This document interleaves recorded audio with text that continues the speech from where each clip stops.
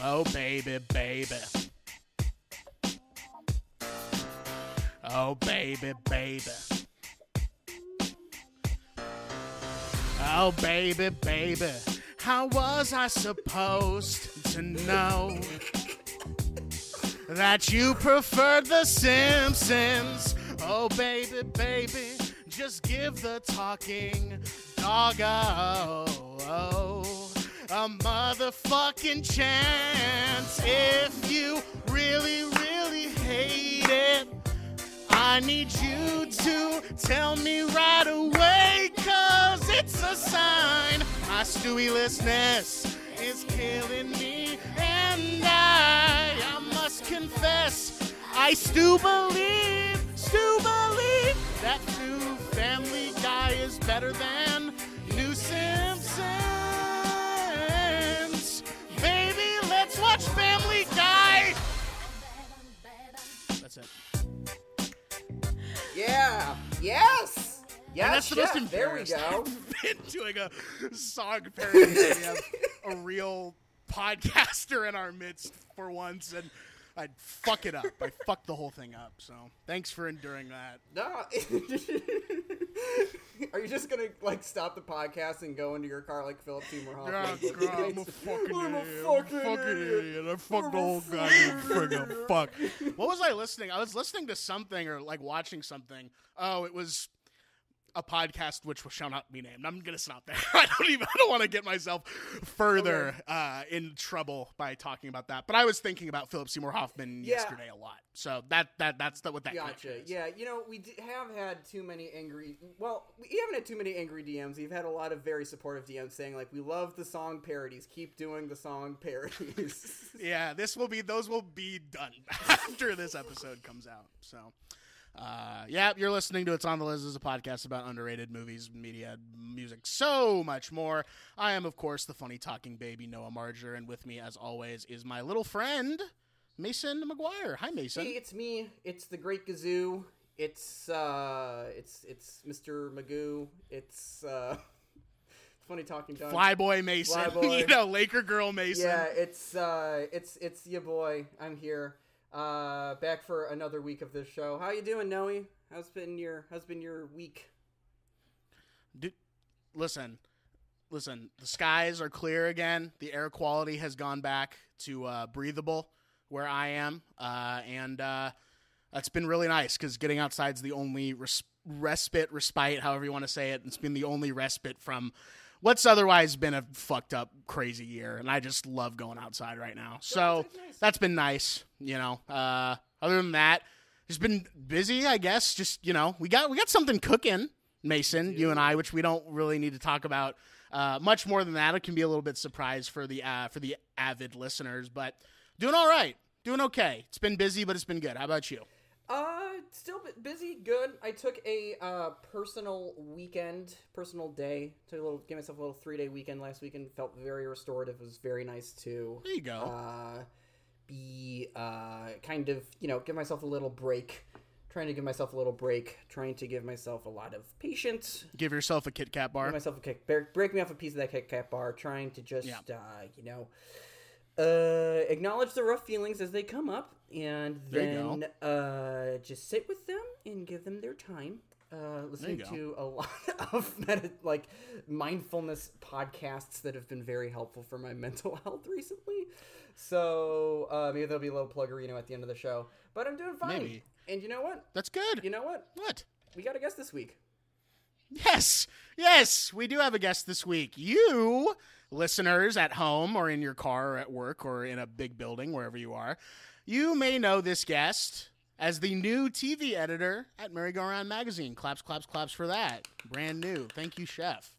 You can also listen to her, if you're not already, on her podcast, where she makes her way through the bro canon, and that's now out from behind the paywall, so you can listen on Spotify, you dumb pieces of shit, if you don't know how to do the Patreon for Merry-Go-Round. Yeah, come on! Yeah, come on, guys! Come on, just subscribe. It's $2 a month. Come on, I finally did it after years of ignoring it. I did it finally. Hell yeah.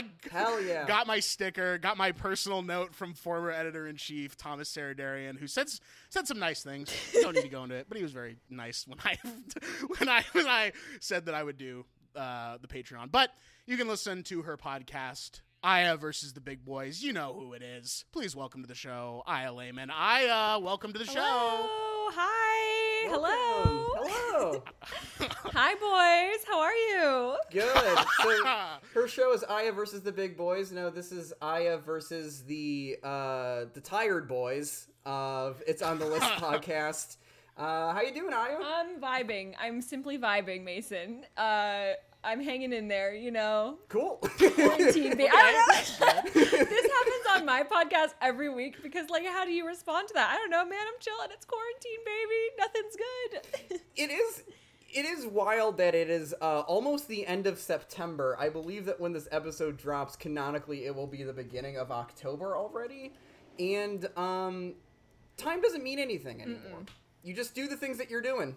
And endure and survive, and that's all that one can do right now, it seems. It's gorgeous. Beautiful. Yeah. Did you write that? Did you just come up with I've that been doing yourself? a hell of a Holy lot shit. of journaling, I will say. I feel like I've written that same thing in my journal probably 15 times since April or March, I don't know. And now that I've willed it into the universe, it can belong to more people than just the little blue notebook I got back there.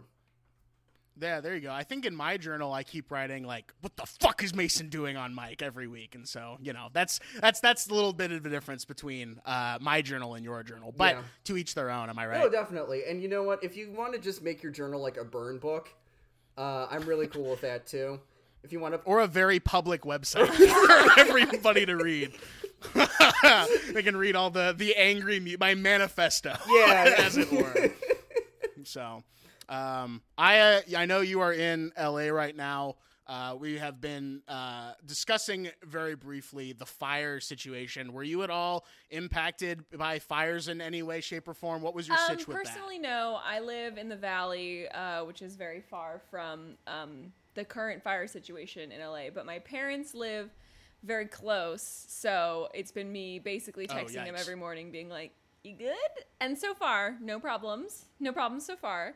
But there was a moment there where I texted them, like, "How's everything going?" And my dad just said, "Mom's in the front yard with the hose just ready to go." Nice. Love that. Okay, Mom was about ready to get a fire hat on, and she was about to say, "I'm about to put that bitch out myself." Yeah, she was like, no, not having it today. Okay. And for the listeners at home, you won't be able to see what me and Mason are seeing right now, but Aya is continually looking around to make sure that her cat is okay. So is it Rosie, right? That's the name of the cat?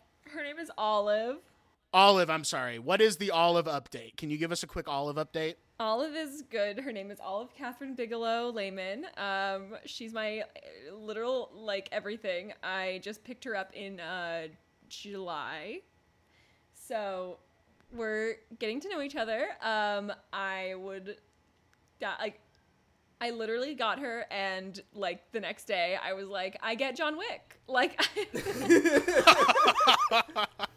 Yeah. Well, John Wick might be coming up actually later in the show in a very weird tangential way. I don't know if any of you have the connect for that quite yet. I might be playing 4D chess. You're playing 60 chess right now, Chef. I'm eagerly waiting whatever connection you're gonna make with these. Did you watch like a YouTube fan video of John Wick set to "Look What You Made Me Do" by Taylor Swift? So please send it to me. Listen, we might have to get the unpaid interns of this show on that. So, hey, guys, like to see it. Come here. Yeah, we got a guest who really wants to see a video that definitely doesn't exist yet. So go ahead and get on that. I bet you $5 American, I will literally Venmo you both, that I could find a fan video of John Wick set to "Look What You Made Me Do." Yeah, and if you can't, I'll take that bet. I will take that bet, and if you can't find it, you can just put that up on Fiverr and underpay somebody to make that for you. I will make it. I'll do it. I know Premiere, baby. I got this. Let's go. Oh, she's got the Adobe Suite. She's got the Adobe Suite. She's got Creative InDesign. Cloud, baby. I'm ready to Hell go. yes. Oh. She's got Photoshop. She's got Illustrator. She's got InDesign, I've got it baby. all. Hell yeah. All right. Hell- Enough of that. Enough silliness, okay, guys? Come on. This is a very serious academic podcast that we run here. Which is why we're talking about Taylor Swift. Which is why we are talking about Taylor Swift. Hey, she is academia, okay? Before we get into that, we teased this off mic for... Oh, yeah, Mason, you are always coming in clutch with remembering this. Thank you. So, Aya is the TV editor for Merry-Go-Round Magazine, and if you listen to her very good podcast, Aya versus the Big Boys, which is now off of the paywall, you will know that she is the world's #1 Mindhunter stan, and is a very big David Fincher fan. I will say the first episode of Aya versus the Big Boys I listened to was the one where they covered RoboCop and Seven. I know Aya is a very big Fincher stan, and when we were getting this together, she said before that she was she just watched Panic Room, and I know that she also recently saw the movie Curious Case of Benjamin Button for the first time. So Aya, have you seen every Fincher movie at this point? Quite literally, the reason that I was a little late to this is because I was watching Alien 3, which finished up my Fincher watch. I've seen them all. Gotcha. Wow. And so when she was coming on the pod, and I knew how big of a Fincher stan she was, I threatened, and listeners, slide into my DMs to tell me that I'm wrong, but I threatened to share my Fincher ranking. Now, I'm not saying that this is good, but I am saying it's correct. So, Aya, do you have a Fincher ranking that you would like to share with the folks?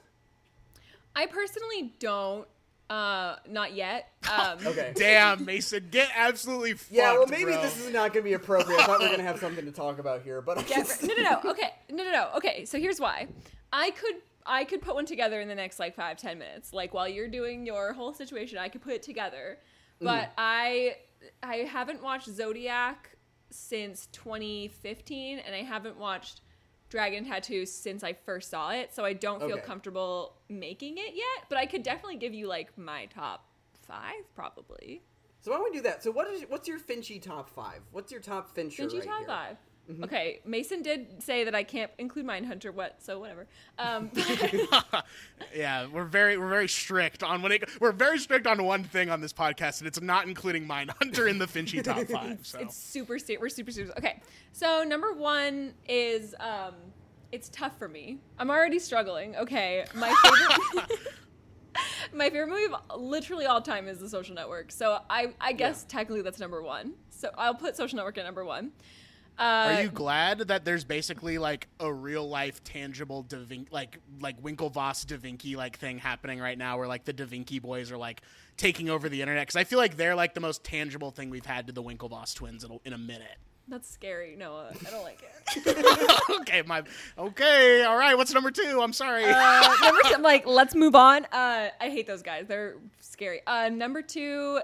Literally, neck and neck, it's Gone Girl, which is a masterpiece. Thank you, God. Thank you, David Fincher, for my life, my soul, my heart. Everything about my personality is the greatest film of all time, Gone Girl. And then probably, this is where it gets hard. I love Fight Club so much. I'm a little boy at heart. I love me some Fight Club, but Seven is a masterpiece. So I think it's going to be 7. Thank God. Thank God. Thank God, he says. And then Fight Club. And then 5, I feel, is up for grabs. I think it's probably Zodiac, because Zodiac's really good. I just haven't watched it in a while. But I did I really like Panic Room, I'll be honest. I really enjoyed Panic Room. Panic Room was really fun. I mean, it's also gay cinema, which he accidentally made. So that's part of it for me. But overall, wait, Panic Room is gay cinema. Extrapolate on that. I'm curious. Jodie Foster and Kristen Stewart are your stars. That's queer cinema, baby. That's fair. Listen, that's totally fair. I will also say with my list, I can give you my top 5 because I also haven't seen Fight Club in a very long time or Panic Room. I think the one and only time I've seen Panic Room, even though I owned the DVD, was in a car when we were driving to Cleveland once to visit my mom at school. So it's kind of low on my ranking. On a laptop or on the back of it, or in an old school van TV screen on the back of a basically chair. On a van. I think it was on a laptop. I can't remember. It could have been on a small screen, but it was definitely not the ideal Panic Room viewing experience. So before we get into this fight, I'm so sorry. Quick tangent. Yeah, no, definitely. If you'll see the chat, I already found the John Wick fan video. Calm the fuck Hell on. yeah. All right. You kidding So me? I'm looking forward to that $5 sitting in my Venmo balance in the next couple of minutes here. All right. So Damn. here's this is what's going to No, come on. That's for real. That's insane. 132 views. Fuck, you knew. You fucking played us like fiddles. You knew that this existed. God damn it. Okay. I'm sorry. I just am well aware of the internet, okay? I'm just logged on, Noah. Sorry. Damn, I feel fucking hustled. All right, Mason, come on. Let's do this. Let's fucking do this. Let's here's my fight. David Fincher top 5. And I will say, I want to get this off the top here. No disrespect to Aya and her taste. Social Network just missed. Whoa. Social Network just missed my cut. I will say that's probably For the top 5? What the top fuck? 5? Are you kidding me? Mason. I didn't say that you got this. Listen, DMs keep are talking. open Just if you keep guys want talking. to yell at me. Number 5. 7. Okay. Number Low. 4. All right. And I do love this movie dearly, and no one knows it, and he was mad at me when I said this was better than Social Network on our Best of Decade show, but I stand by it because I just rewatched it. My number 4, Girl with the Dragon Tattoo. Yeah, not better than Social Network, baby. I'm Psychotic. sorry. Too bad, I Iconic disagree. take. Too bad, I disagree. I think The Social Network is a very good drama, but I think that Girl with the Dragon 2, Girl with the Dragon Tattoo depicts people's internet behavior, how they interact with technology better than any sort of contemporaneous movie and almost better than any movie that's become since. So that's my rationale. My number 3 is Zodiac. I do love me some Zod. Haven't seen it. Zodiac's haven't great. seen it in years. Would probably rock it up if I rewatched it. But for right now, it's sitting pretty at number 3. Number 2, Gone Girl. Absolute masterpiece. There we go. You guys are in absolute agreement on that. Look at that. Masterpiece. And here's my number 1. And here's my number 1. Don't say Not Benjamin because Button. it's my. Well, it is basic. By default, is my favorite David Fincher movie. I also think it's the best movie that he's directed. And that's the curious case of Benjamin Button. It's Benjamin. I knew it was Benjamin Button. I knew that. I fucking knew it when you said I have a controversial Fincher take. I was like, it's that Benjamin Button is his best movie, and that's a fucking lie. How dare you? Damn. Go explain. Is Benjamin Button the Forrest Gump of the aughts? Absolutely not. Are you kidding me? I actually don't think it's as good as Forrest Gump. No, because it's not jerking off a bunch of fucking boomers. It's making you happy to be fucking alive. That's my Benjamin Button take. Okay. Some people were born to dance. That's my Benjamin Button take. Let's move on to the show. So you consider Benjamin Button to be like life affirming, and that's why you really like it. Yes. Mason, before we actually dive into anything Taylor Swift related, there's actually something else that we need to do, and that is we have a piece of fan mail to read as well. Oh, we do have a piece of fan mail to read. Let's open the fan mail bag, which is the intro I just made up for that segment. So. Once again, everybody wants to, the number 2, get on the list at gmail.com is how you can get in contact with us, and we will read, maybe, your email on the show. So a couple weeks ago, we got some correspondence from good old former guest and friend Dustin Titcomb, a.k.a. Dusty Tits, and he sent us a very nice message, which we read on the show, and then in response to that, us reading it on the show, he sent us this. Hello, Mason. I'm addressing you directly because I know you don't allow your co-host access to this email account. Smart move. Not true. I gave him the password, but he still hasn't checked the email. Smart move. It's impossible for me to get access. Keep going. Smart move.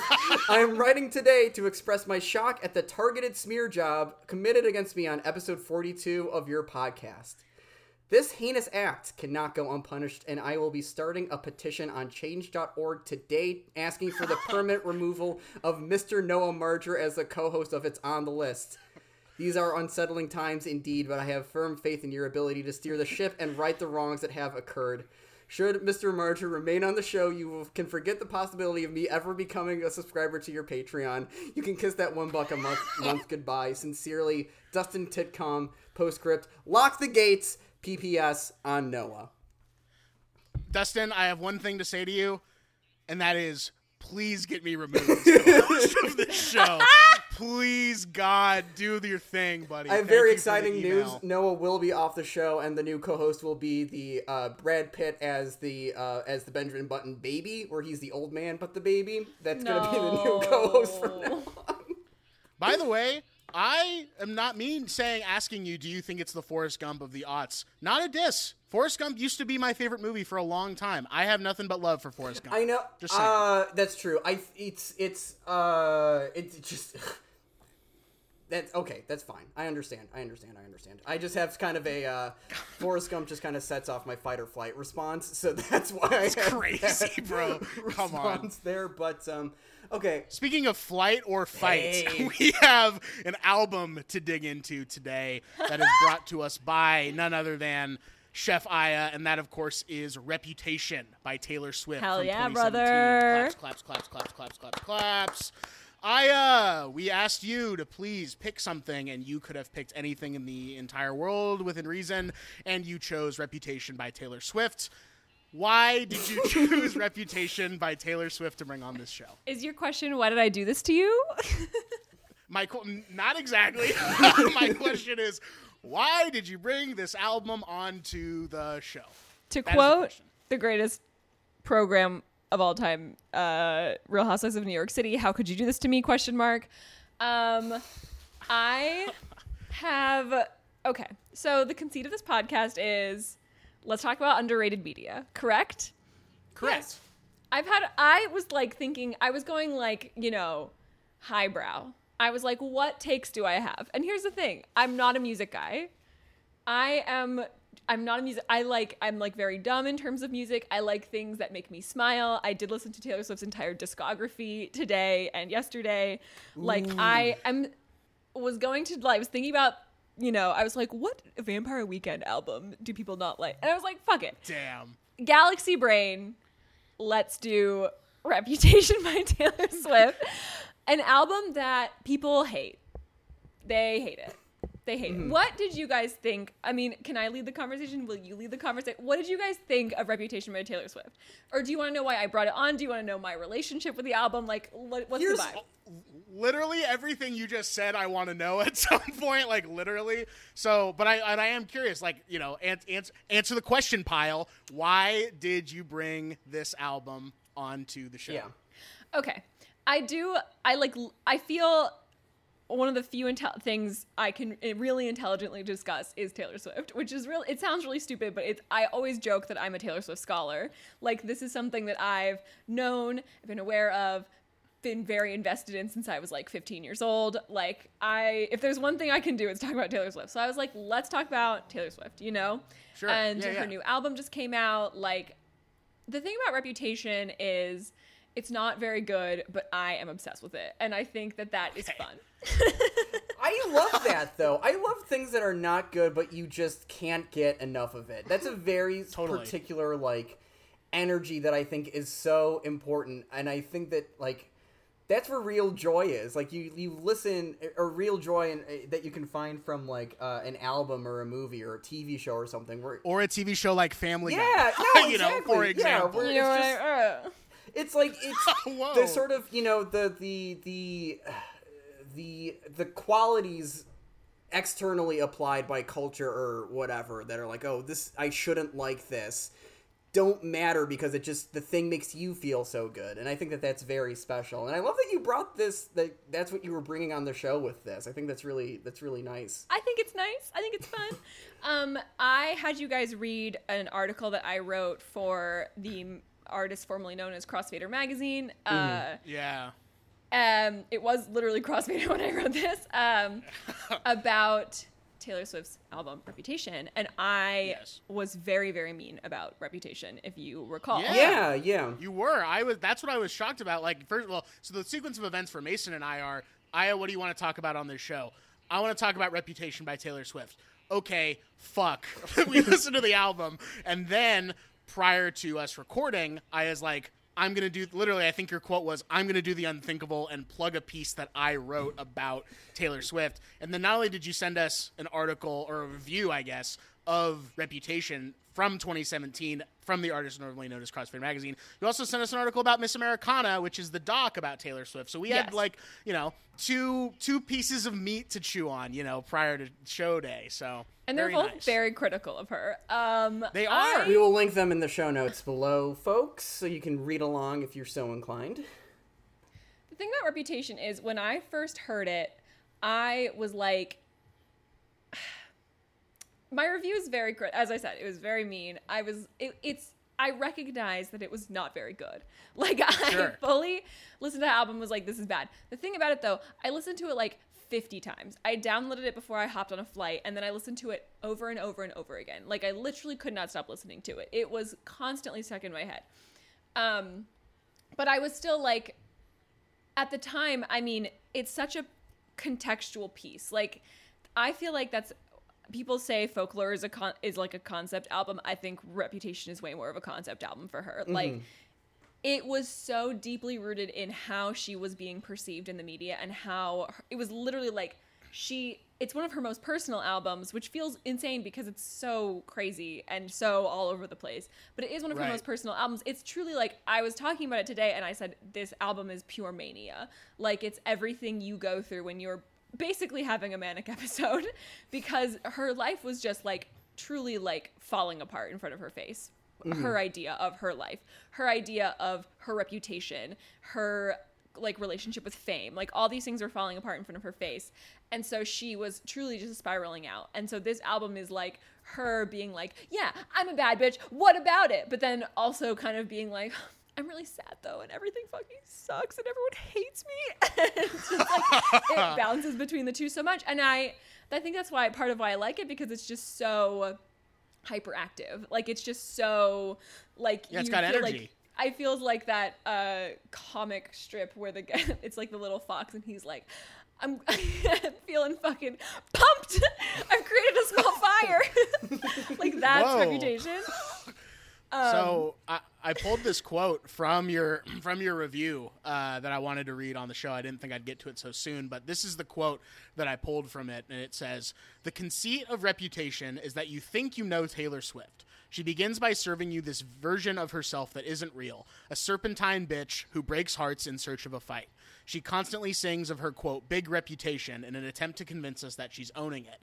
The conclusion of the album proves that she's not. This new Swift is a little broken. She's afraid that her reputation will ruin something good with Alwyn." That's in reference to Joe Alwyn, the person that she was dating at the time. Not a Swift scholar, so I don't know if they're still together, but dating at the time. Oh, okay, very good. We love that. We love that she's finally found someone. She's afraid that her reputation will ruin something good with Alwyn. She's been abandoned by her fair-weather friends, and she has no way of knowing what's next. That is, of course, from your article that you wrote for the then CrossFitter magazine. And so I got to be honest with you, when I was listening to it prior to reading your piece on it, didn't pick any of that up at all. I was just like, I'll say it, I was pleasantly surprised by Reputation. Really? I was. I went in thinking, this is going to suck shit. This is going to just be so difficult to get through. And I like to listen to the albums in the car. I like to actually go on drives during my day. I'm not currently working. I'm, held up in Portland, Oregon, just basically just trying not to catch COVID-19. And I like to go on daily drives, and I love to listen to these albums in the car. Makes me feel like I'm actually accomplishing something by driving and listening to music. It makes me feel like I'm actually living a normal life. And I was kind of having a really good time listening to this album. I was like very pleasantly surprised. There are some songs on here that feel like just pure radio fun. Like, that's literally what it feels like. It feels like pure radio fun. I'm not a T-Swift stan at all. I probably wouldn't even consider myself a T-Swift fan. I remember hearing Teardrops on my guitar when it came out in like 2009 or whatever, 2008, 2009, and literally thinking, oh, this person's probably going to be a huge star. But I thought she was going to be like a huge star in like the country pop way, that she was going to be a huge star. I did not think that she was going to be like a mega pop star. I thought she's going to crush it in the country world. She's going to have some crossover into the pop world. It's going to be great. Little did we know, like they say in Stranger Than Fiction, little did we know that she was going to be arguably the biggest star in the world, arguably the biggest star in the United States, arguably one of the biggest stars of all time. So, yeah, just to get us kicked off, I was very pleasantly surprised by Reputation. Mason, what's your relationship with T-Swift, and what was your experience listening to this album? My relationship with T-Swift, I don't know if the audience knows this, and I don't know if this, but I am a dumb little boy. I am very stupid. I have bad opinions. I knew that. I promise you I knew that. If this is your first time listening to the show, go back to any of the other 40-something episodes and just listen, because it's to any episode. Any episode. Pick and choose, because it's there. All to say, I kind of considered Taylor Swift she basically is the biggest music star on the planet, I think, arguably, maybe her and Beyonce are probably like neck and neck. And I didn't think or want to engage with Taylor Swift more than whenever she would put out a song every album cycle, basically. Like, I would listen to the hits when they came on in an Uber, when I was waiting in line at the Target, and they were playing her music piping in. And I didn't really think to go in on like an album or a T Swift album or really engage with her until this year when Folklore came out, because I kept hearing that it's her sad album, and I'm like, wait a second, hold on, wait a minute, sad music for me to listen to? So I listened to Folklore when in kind of end of August, early September, got me in that kind of like, it's a very good like kind of late summer kind of melancholic album, and I really, really like it, and I really, really appreciated it. And so I was listening to that, and then Aya said Reputation, and I'm like, well, I guess I will now have listened to 2 Taylor Swift albums front to back. And I was not too excited about listening to this one because I had let culture tell me that this album was going to be bad just because I did not really like the song Look What You Made Me Do when it came out as a single. No. It was, I think it's a bad single, but I like the song more in context of the album. And I will kind of say with Noah that I'm generally vibed with the energy, even if it did kind of feel like it was getting away from like kind of my grasp on it for a bulk of it. But there are a lot of really like kind of surprising like just songs on here that really caught me by surprise that I really like. In your review, you pointed out the song Getaway Car. That was one of my favorites. I really like So It Goes. I also really liked, going through it when I was listening to it, the song Dress. It really reminded me of this. Dress is a really good song. It reminds me of this artist, this artist Audrey Nouveau, who I listened to a little bit in early college, and I was like, oh, I haven't thought about that guy in a while. And Taylor made a song that sounded kind of like it, and I really appreciated that.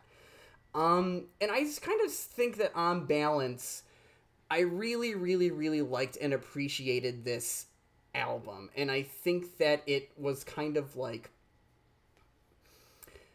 I'm still trying to get my head around it a little bit, I think. I listened to it, and it is so kind of manic and all over the place, and I think that she's, in my limited read of this, my limited time spending time with this, I did kind of feel like the energy in it kind of plateaus at a point, and it's very sort of like, it's very high energy, and it's not until the end of, like, at New Year's Day where I kind of feel like I get a break from that.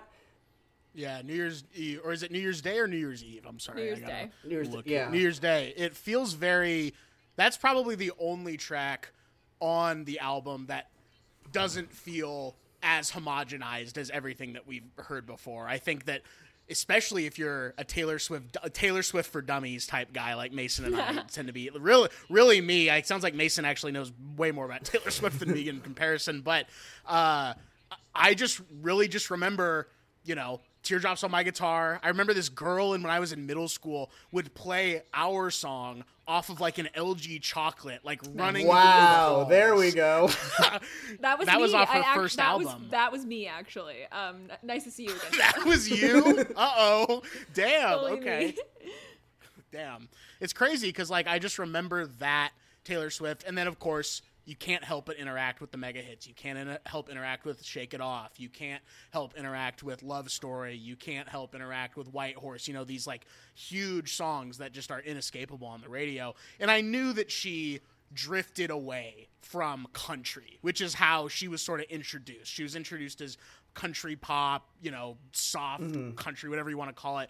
And little by little, that just went out the window, and she is now just like a full-blown pop star. She easily could have been on American Idol. So With this, it really feels like she's doubling down, and she's like, not only am I not country, not only am I not a pop star, I am a club hit banger. That is what Miss T Swift is rocking with. You said that this is more of a concept album even than Folklore, and so I'm curious, what is the rise and fall? What is the story here for the folks at home? What is the concept as a whole of Reputation?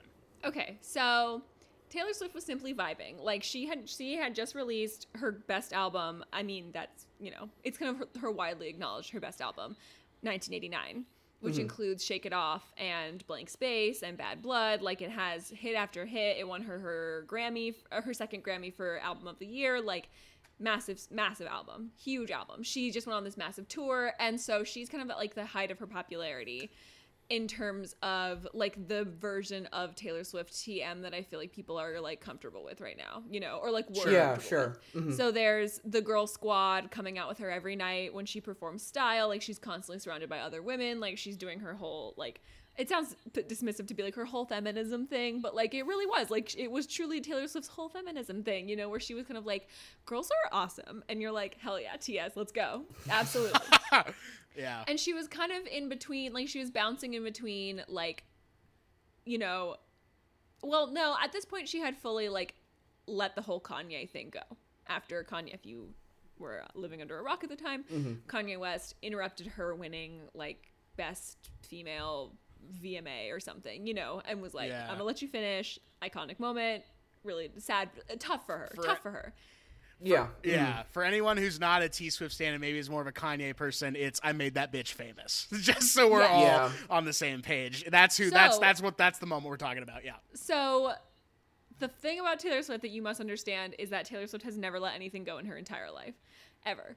Or she gets over things. I made a joke recently. I was like, I like Taylor Swift get over things in like 5-year blocks. So like 5 years of my life, I'm like, fuck that guy from 2015. And then 2020 hits and I'm like, I'm over all 5 of those years.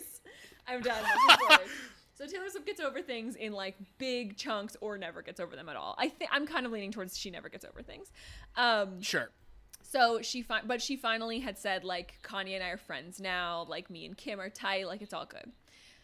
This is 2014-ish. 2016, he releases Famous, the music video that features her nude in bed, the song that features the line, I made that bitch famous, and she freaks out and does this whole like thing where she's like,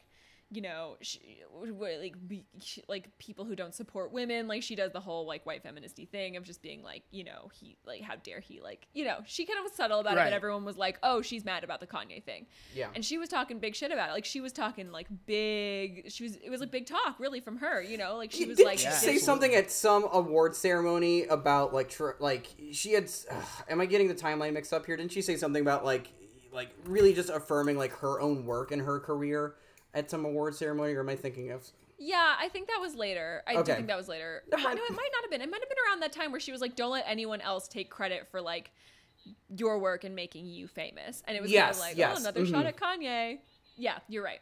So everyone was like, so she was talking a lot of talk about this. She was like, so, and she's huge at this moment, like but she's also like heavily parodied.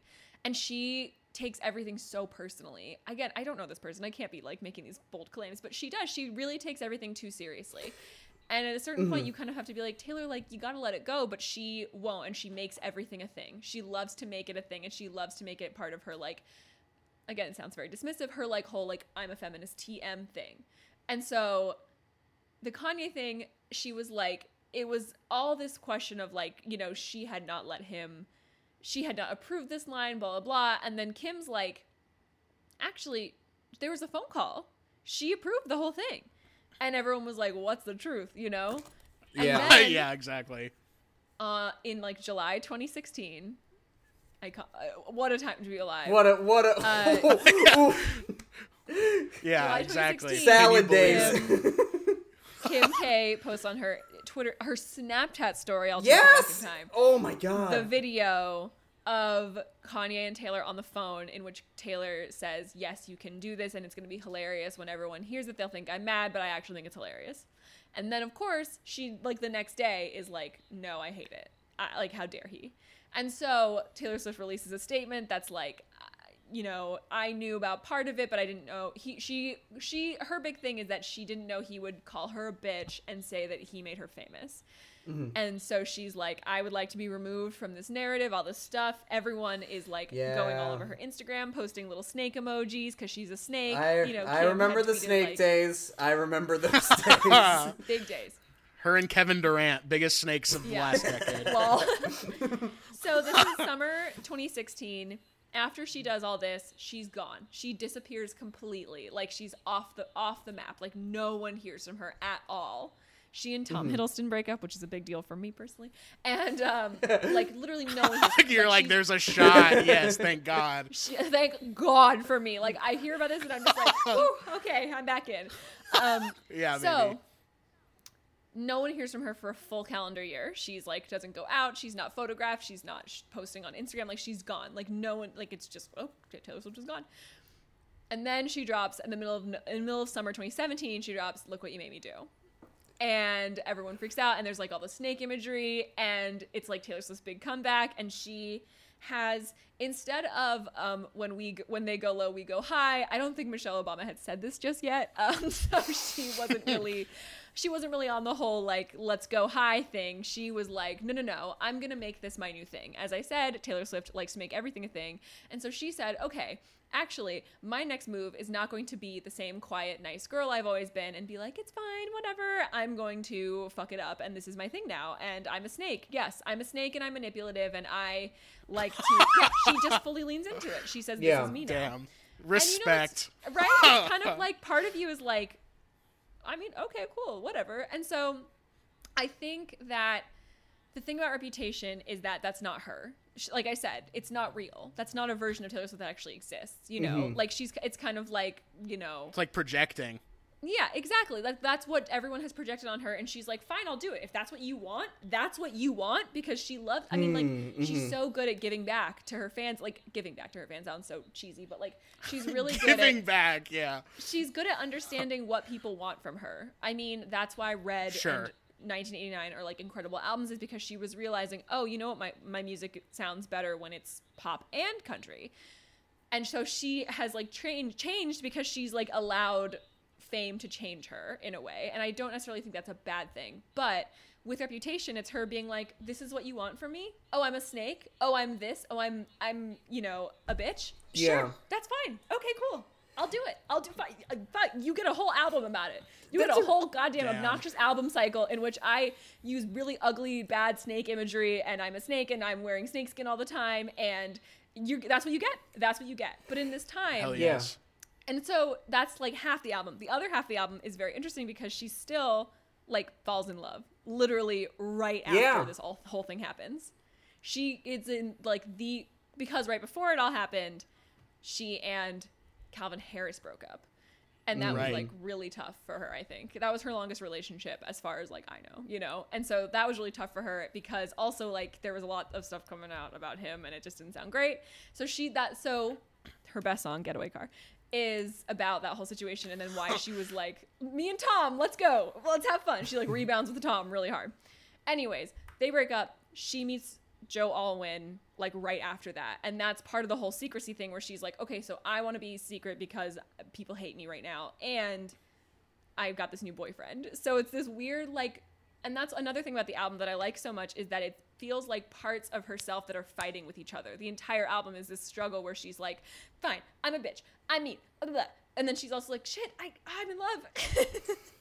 And that's like what she's always been so good at, and she still can't let that go. Like, she really likes to be connected with her fans, and she likes to have like these personal albums. And so as not herself and as conceptual and like, you know, a fun almost cosplay as Reputation can be, it's also extremely her. Like, Gorgeous is maybe the most Taylor Swift you ever get in a song. Yeah. Because it's literally the most like her flirting. You know, it's like a crush song. It's perfect. And then like you get Call It What You Want and New Year's Day, and Dress Even, which is like an extremely romantic song. And so it's these two different parts of her that are fighting with each other because she's like, well, I still really want to honor this like wonderful thing that happened to me, that happened to me even when like the worst things ever were happening to me. And so it's conceptual in that, like, I mean, Folklore just feels like she was like, well, let me go back to my roots and kind of see, here's what I would have become if I kind of stuck more country. I think that's what Folklore feels like. Mm-hmm. And Reputation is like, okay, I'm going to try to be this person that you think I am. And let's do it. This is the version of Taylor Swift that you want. I'm going to do that for you. And it's not her. Like, it's not real. That's why it's called Reputation, because it is her reputation. It's not actually who Taylor Swift is. It's like, it's an exploration of, like, her public persona more than like her kind of interiority. And I really liked well, one of the things in your Crossfader article that I really attached to was you pointed out that it's not a very introspective album, which I think is like being a Taylor Swift dummy, Taylor Swift for Dummy, and now probably a dummy for Taylor Swift, because you gave us a lot of really good context that really made me appreciate both her and this album a lot more.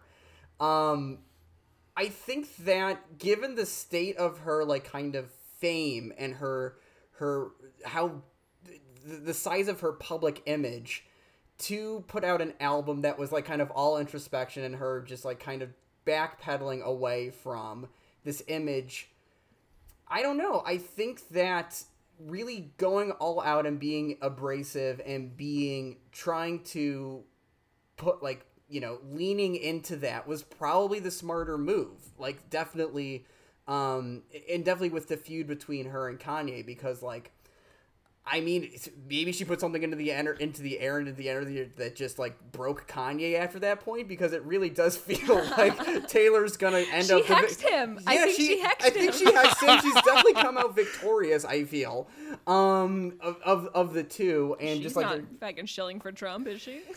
We hope. Yeah, not. We don't know. We do know she's not. No, she's not. Actively not. And you know what? I am not good. actively concerned. I am not actively concerned for Taylor Swift's mental health the same way that I am concerned for Kanye's mental health, and kind of wish that someone would just get in front of that guy and be like, talk about your shit, fella. It seems like you're going through a lot all the time. Something's going on here. I mean, listen, he's got that big ass screen where he watches Blade Runner 2049 every single day, you know, so clearly he's working it out. It's just in his own little way. he's doing his best. Do you think he looks at like Kay, the Ryan Gosling character, is like, hell yeah, dude. Like, just he's literally like, I want to make that bitch famous. He does like a sex tape with Ryan Gosling. He's like, God, shit. I wish that just was like, me. Pretty much, I could, you know, fuck a hologram. That's like the only thing he hasn't probably been able to do yet, is absolutely just rail. Well, not that we know. But, well, yeah, it's true. That's publicly made aware, and I'm sure if he did, he would tell us about it. I will not speak on that, because I feel like that's something that could have happened, that Kim could make happen for him. Oh yeah, yeah. Kim's the mastermind behind whatever's going on over there. I have to believe, because I don't know, that whole Kanye thing is a different discussion. Podcast. Which, if you actually. You can literally hear me, Mason, and Rocky sort of talk about it in the Buffalo 66 episode a little bit if you want to enjoy some of the back catalog a little bit. So there you go. Weird little backward plug ass there. But some of my favorite tracks on this, I loved Don't Blame Me. I thought that song was just so like good, right? That's a great song. So that good. Is a great song. That's I was just like, this is...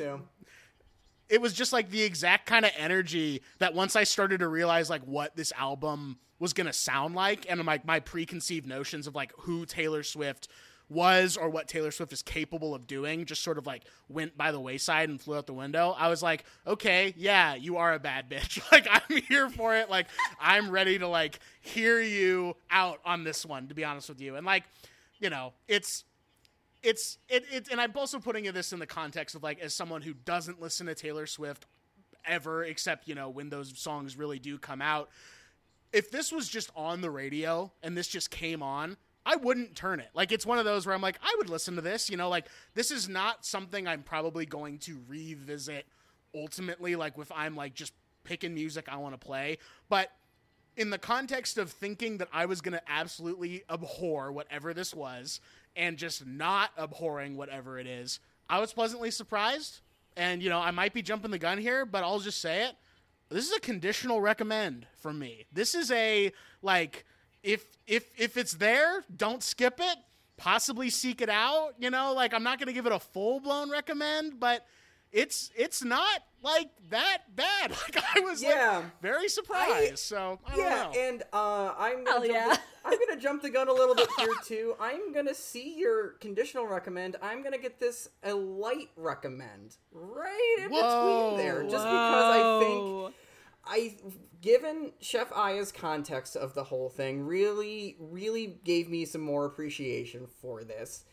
And I think, going into this, I was more like, I didn't think this was going to be nearly as interesting of an album as I ended up being. Like, I know I said that the energy kind of plateaus or whatever, and I feel like it kind of does, but I really think that it's a 55-minute long album, and for 50-ish of those minutes, I really think that she's doing her best to kind of, like, give the people what they want with this image, and then sort of assert her own and explore her own identity and her own, like, ideas of romance and relationships and working through that classic Taylor stuff, which we do love to hear.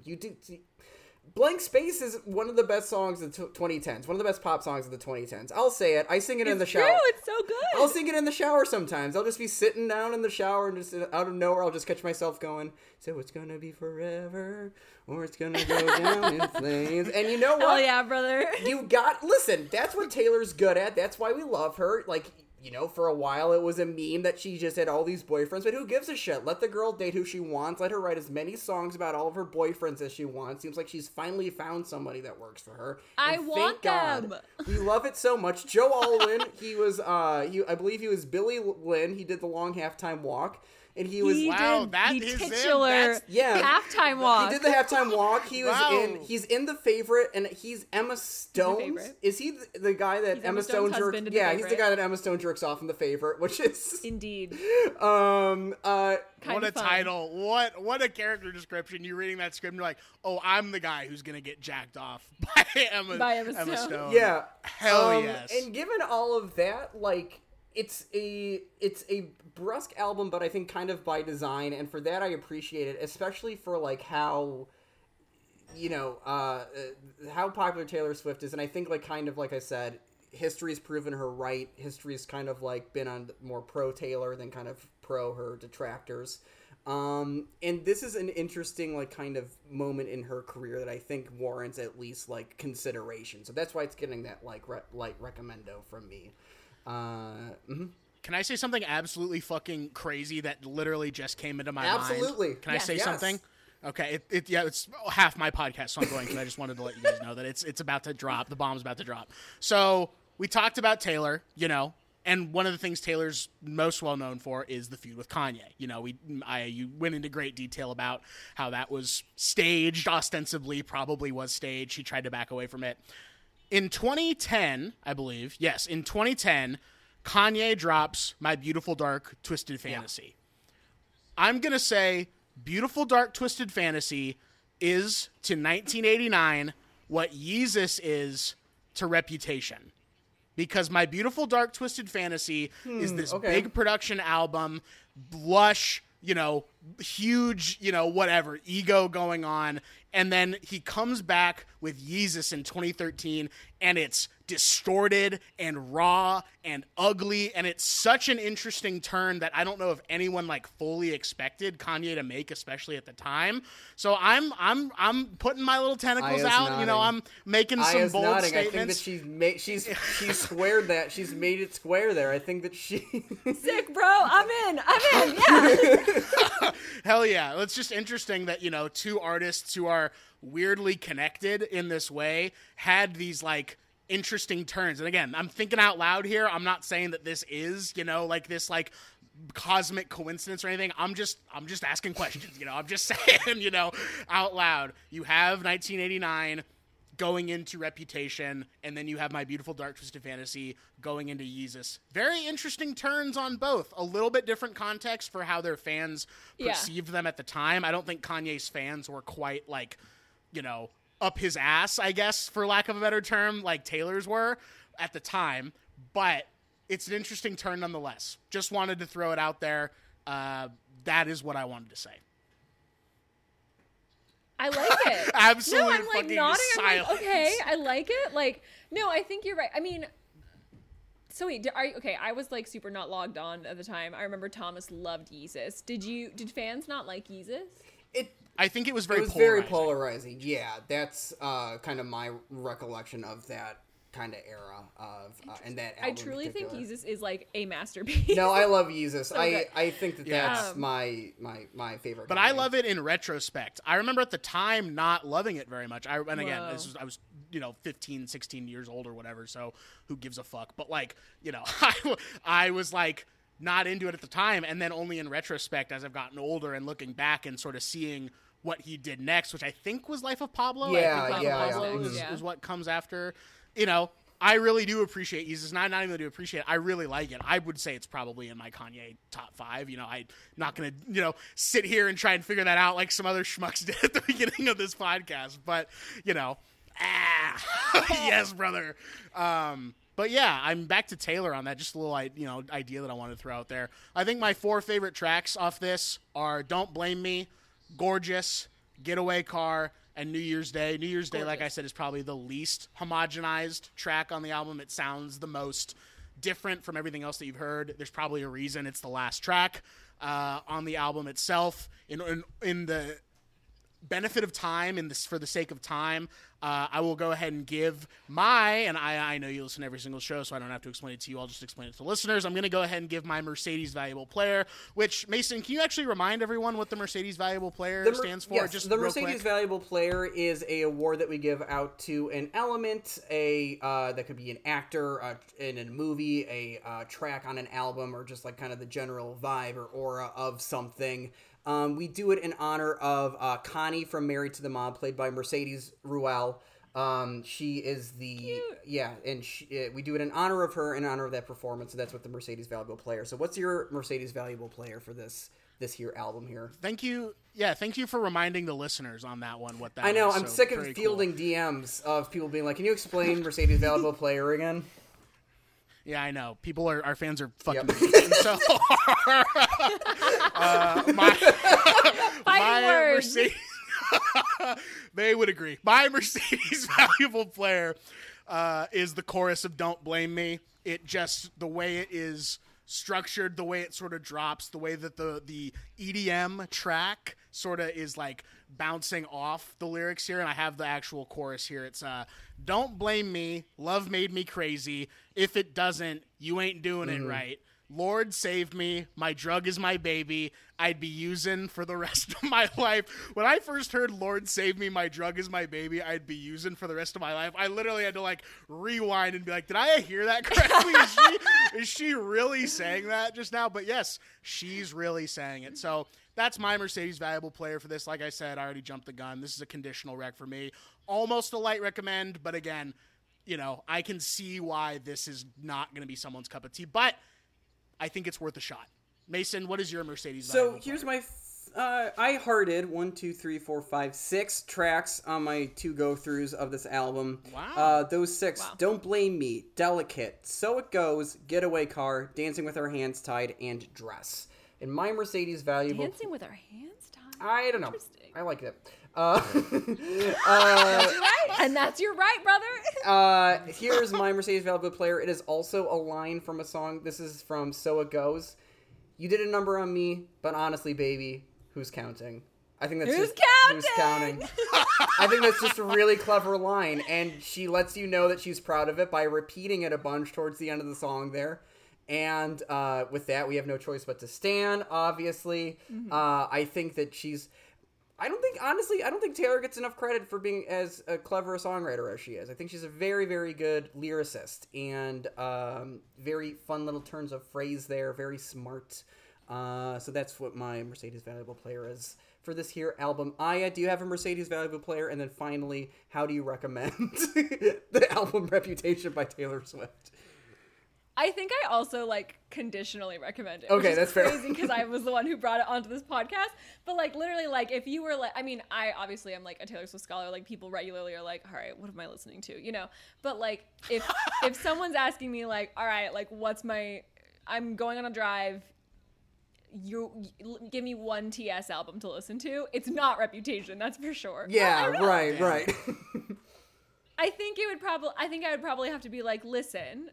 I would pick Reputation because it's a wonderful driving album.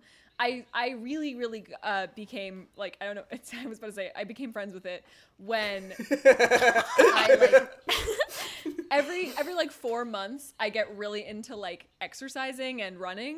I started to, like, run again. Mm-hmm. And one day I was just like, what do I have? I guess I have Reputation, like, on my phone already. I'll just pop it on. And it's like the cadence of it is perfect to like start slow and then you build to a run and then you go back and you kind of go slow again and then you run again. And so it's like the perfect running album. It's just it's a solid, I don't know, it's a good standby for me to just be kind of like, I want to like go friggin' nuts in my car in the next hour, over the next hour. Yeah. So I think that it's a conditional recommend for me. I would have to be like, listen, you're just gonna, if you just want to go friggin' nuts, listen to Reputation. My top 5 is Getaway Car. I literally ranked the entire album on my notes app. Very scary. No, I like it. I have all her albums ranked. Number 1 is Getaway Car. It's incredible. I literally wish that I could like bottle the feeling when I first heard it. I love Dress. I love Call It What You Want, which is a fave. Sure. Yeah, that one slams. I love Don't Blame Me, obviously. As I noted in my review, I believe that would make a perfect addition to a Gone Girl musical. Trademark Diane Lehman. And I love Delicate a lot. I love Delicate. That was a good single choice. I will say before I leave, she picks the fucking worst singles because, as you noticed, none of us picked any of the singles to be one of our favorite songs. I picked Delicate, which is as close as you get, because Delicate was a single. Mm-hmm. Her lead singles from this album were Look What You Made Me Do, Ready For It, and Endgame, which is the one with Ed Sheeran rapping. Endgame is so rough. And honestly, I'm so happy that she put that right off the top so it could be like, we're just going to get it out of the way. We got Ed Sheeran, we got Future. Let's get it over with. And Future! Ed Sheeran and Future! What the fuck are you thinking? That's crazy! We're going to just get this stuff out of the Taylor. way. I will say, though, like, I'm not going to listen to Look What You Made Me Do again, I don't think, and I kind of dreaded having listened to it again for this podcast because I don't think it's a very good song. I did like it more in the context of the album, I'll say. It gets, like, it's probably a C- song for me. It bumped up to a C on listen here. It's not a thing that happens a lot, but I don't know, not a particularly good song. But all right, so does that close the book on that there album? Because we do have a movie to talk about. Oh, brother. I will say my Mercedes. Oh, that's true. Yes. Mm. I will say it goes to the combination of Tom Hiddleston and Jack Antonoff. Because Getaway Car is about Tom Hiddleston and Jack Antonoff laid his gorgeous little fingers on it, and it's a perfect song. Yes. And I thank them both for that song. Yeah, and thank you for the little segue, because I don't have a ton of fast facts for these, but I do think it's worth noting 2 things on this. Okay. Slant Magazine, which I've never heard of, Slant Magazine put Reputation on its end-of-decade list for the 100 best albums of the 2010s. How about that? Okay. They put it at number 88. It is psychotic. But they put it at number 88. So pretty much right at the bottom, quarter or whatever. They put it above a ton of other albums, which is interesting. Yeah, that's a couple albums that were not better than Reputation. And then the other little fast fact that I just think is a nice little coincidence, and I literally didn't do this on purpose because I actually did the song parody before I found this out. Max Martin, who is one of the producers on this album, also produced and wrote Baby One More Time by Britney Spears. Max Martin's like the guy, basically. Like, his fingers are over fucking everything. That's pretty funny. That's pretty cool. Good fast fact. So, there you go. That's 2 little fast fact. facts there. Speaking of going fast and having facts. Segway King! Yes! Segway King! You Segway King'd us! Oh boy. Yeah, I did. Absolutely just fucked you guys up on that one. But we're talking about 2007's Hot Rod. Claps, claps, claps, claps, claps, claps, claps. I told my dad that I was recording an episode of the podcast tonight. And he said, "What are you talking about?" And I said, "We're talking about Reputation by Taylor Swift and Hot Rod." And he looked up from his plate and said, "Why would you talk about both those things together?" completely slammed. That is the Alexandria Lehman starter kit, baby.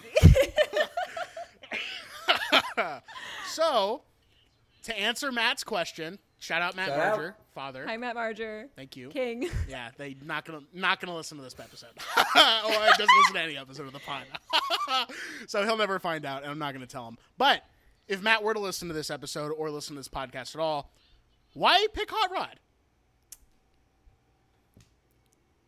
Undervalued. It's an undervalued film. Yeah, okay. Valid. Underrated. Valid. Yes, I'm in there. I'm right there with you. What's your relationship with Hot Rod? I'm very interested, actually, to hear everybody's relationship, because I know I actually do have a little bit of a relationship with this film. So we'll start with you, Aya. What is your relationship to Hot Rod? I think the funny thing about Hot Rod is that, like, everyone does have, like, a weird, like, this is how I found this movie, because it was so small and, like, no one fucking saw it in theaters except for the people who showed it to me. But, like, it was such a tiny film, weirdly. It's one of the last great, like, SNL TM movies, I feel. Sure. So, because it was made while they were, like, doing SNL. Anyways. No, I picked it because I think no one I feel like everyone who, like, at this point is, like, on Letterboxd.com and, like, film Twitter TM, vomit. Everyone at this point is all... Thank you for saying vomit after film Twitter TM. This will be the one and only time we mention film Twitter on this podcast if I have my say about it. I just feel like everyone's kind of like, we're all kind of together where we're like, well, Hot Rod is a masterpiece. Yeah, yeah. But I saw it for the first time when I was in middle school, and I was like addicted to SNL because I was like 14 and was like, what is this? And my friends saw, like, I don't even remember, like, they went to go to a movie, it was sold out, something happened, they ended up just going to go see Hot Rod. Like, it was, I feel like that's like such a cute, they ended up at Hot Rod. Yeah, that's like a middle school, like, before you have a phone and, like, anything. Your mom dropped you off at the movie theater and you're like, well, we can't go see, Harry Potter 6, so I guess we'll just go see friggin', yeah, exactly. Hot Rod. We'll go see whatever. Oh, I like Andy Samberg. Let's go see this on, like, a summer afternoon. And they were like, this movie's a masterpiece. You have to watch it. The second it comes on DVD, you're going to come over and we're going to watch it. And I was like, okay, sure, whatever. I don't know what this movie is. And I remember watching it for the first time and being like 14 years old and being like, that was amazing. That was so funny. I've loved it ever since. I always show people, I'm always like, you seen Hot Rod? And most people are like, I don't know. And I make them watch it and we die laughing in a different scene. And I, like, literally have it, like, I have it, like, collected in my memory, the parts that my closest friends laughed the hardest at. Like, every time I watch it, when he, like, rolls down the hill, I'm like, oh, Rachel died at that part. Yeah, it's, like, my favorite movie. That's so like, nice. Truly, like, one of my favorite movies of all time. I, like, got... Noah, you may be familiar.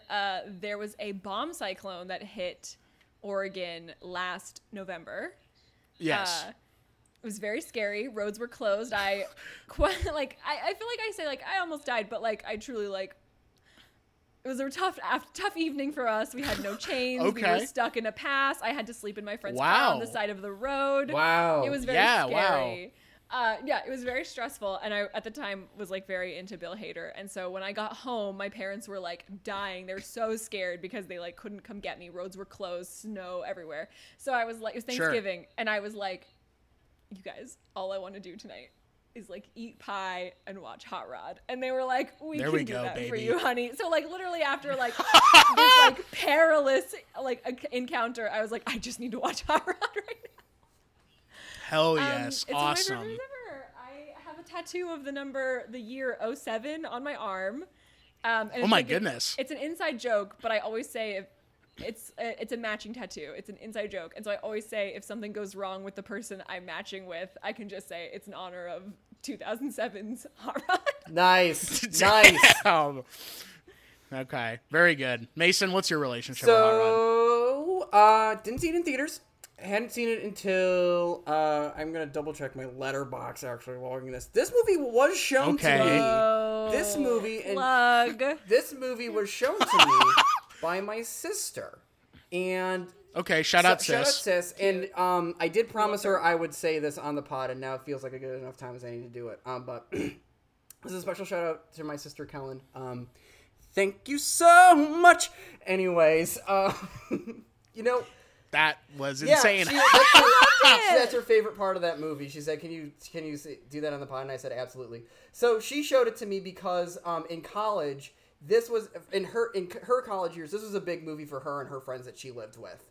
Like they dressed up as Rod and Kevin for Halloween one year. They would always do. Oh my God. They would like make PowerPoints in their house and like to convince the other roommates to do stuff and play like the Hot Rod soundtrack underneath it. Like this is a huge movie for That's her. amazing. The Hot Rod soundtrack fucks. The Hot Rod soundtrack yes, is it does. Fucking slapper.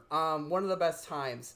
So on December 28th, 2016, I think everyone was in kind of a post-Trump election haze still, sort of pre-inauguration. She's like, let's watch. I'm back from LA. It's after Christmas. And she's like, let's watch Hot Rod. This is this movie my friend showed me. It's really funny. And I had, like, known about it because, like, I feel back in 2007 when I had my video iPod and I was just downloading movie trailers to watch on my video iPod, I had the Hot Rod trailer downloaded so I could watch it on my video iPod without ever actually seeing the movie, which is a thing that I did a lot. And no shame. That's just what I did. I did that too. That's really weird. I did the exact same thing. Whoa. Yeah, this is the Cool Kid podcast all of a sudden. This is I didn't do that. You got all fucked up for that one. So I hadn't seen it until then, and I don't know if it was just like my kind of just general depression from that period of time. I didn't have a job going back into LA, so I was really like kind of in a funk. She showed it to me, and I thought it was funny, and it kind of just kind of came and went. And my review for that entry was a better examination of male insecurity and their naively held pipe dreams than The Iceman Cometh. And you know what? I stand by that. Fuck to Eugene O'Neill. Just kidding. I like Eugene O'Neill. He's just fine. But basically, that was wild. So basically, I hated that. I had seen this movie I loved before. it. I had seen this movie before. It didn't leave too much of an impression on me, and honestly, I felt like because it was like, if you're on Letterboxd like I am, it's kind of the most active social media that I'm on.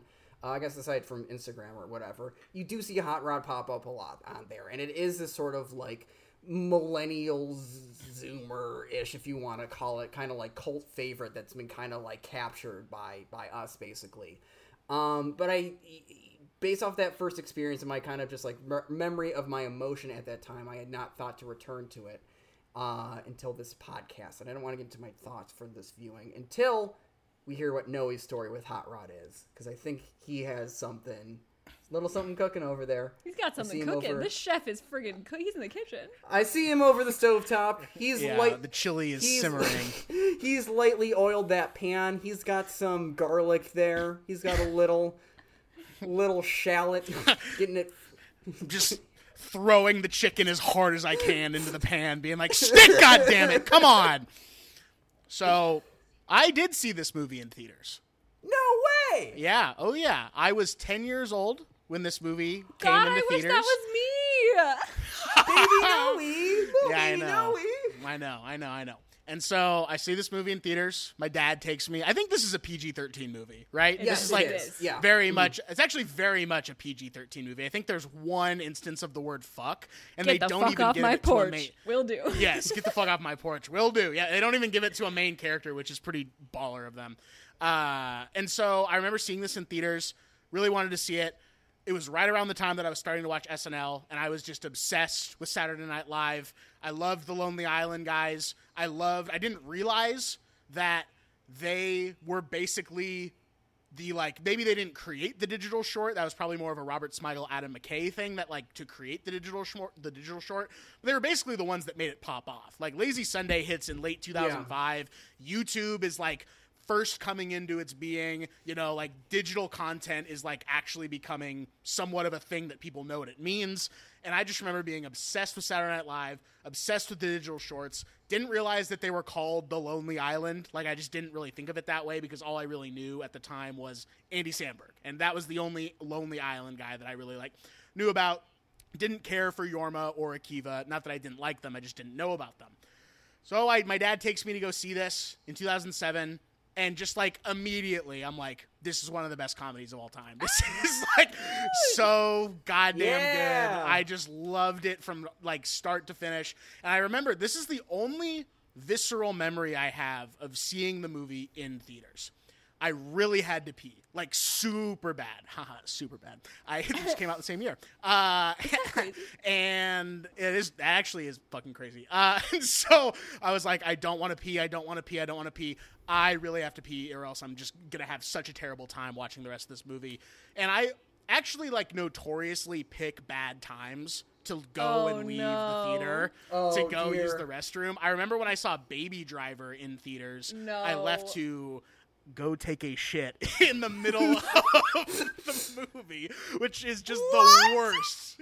I just had to go so bad, and I left to go take a shit during the middle of Baby Driver. And it was at the AMC in Orange at the Block. Oh, not her. I was like, this will be a perfect time to leave. Like, no problem. Like, I'm with my friends, and I like whisper to my buddy, and I'm like, hey, will you just tell me what I miss? Like, this seems like an okay time to leave. He's like, yeah, sure, whatever. I leave. I go take a shit. The song "Wish I Knew You" by the Revivalists was playing over the loudspeaker, and I was like, I'm going to Shazam this because I like this song. And then I did, and that's probably what really fucked me up, because when I get back, huge gunfight.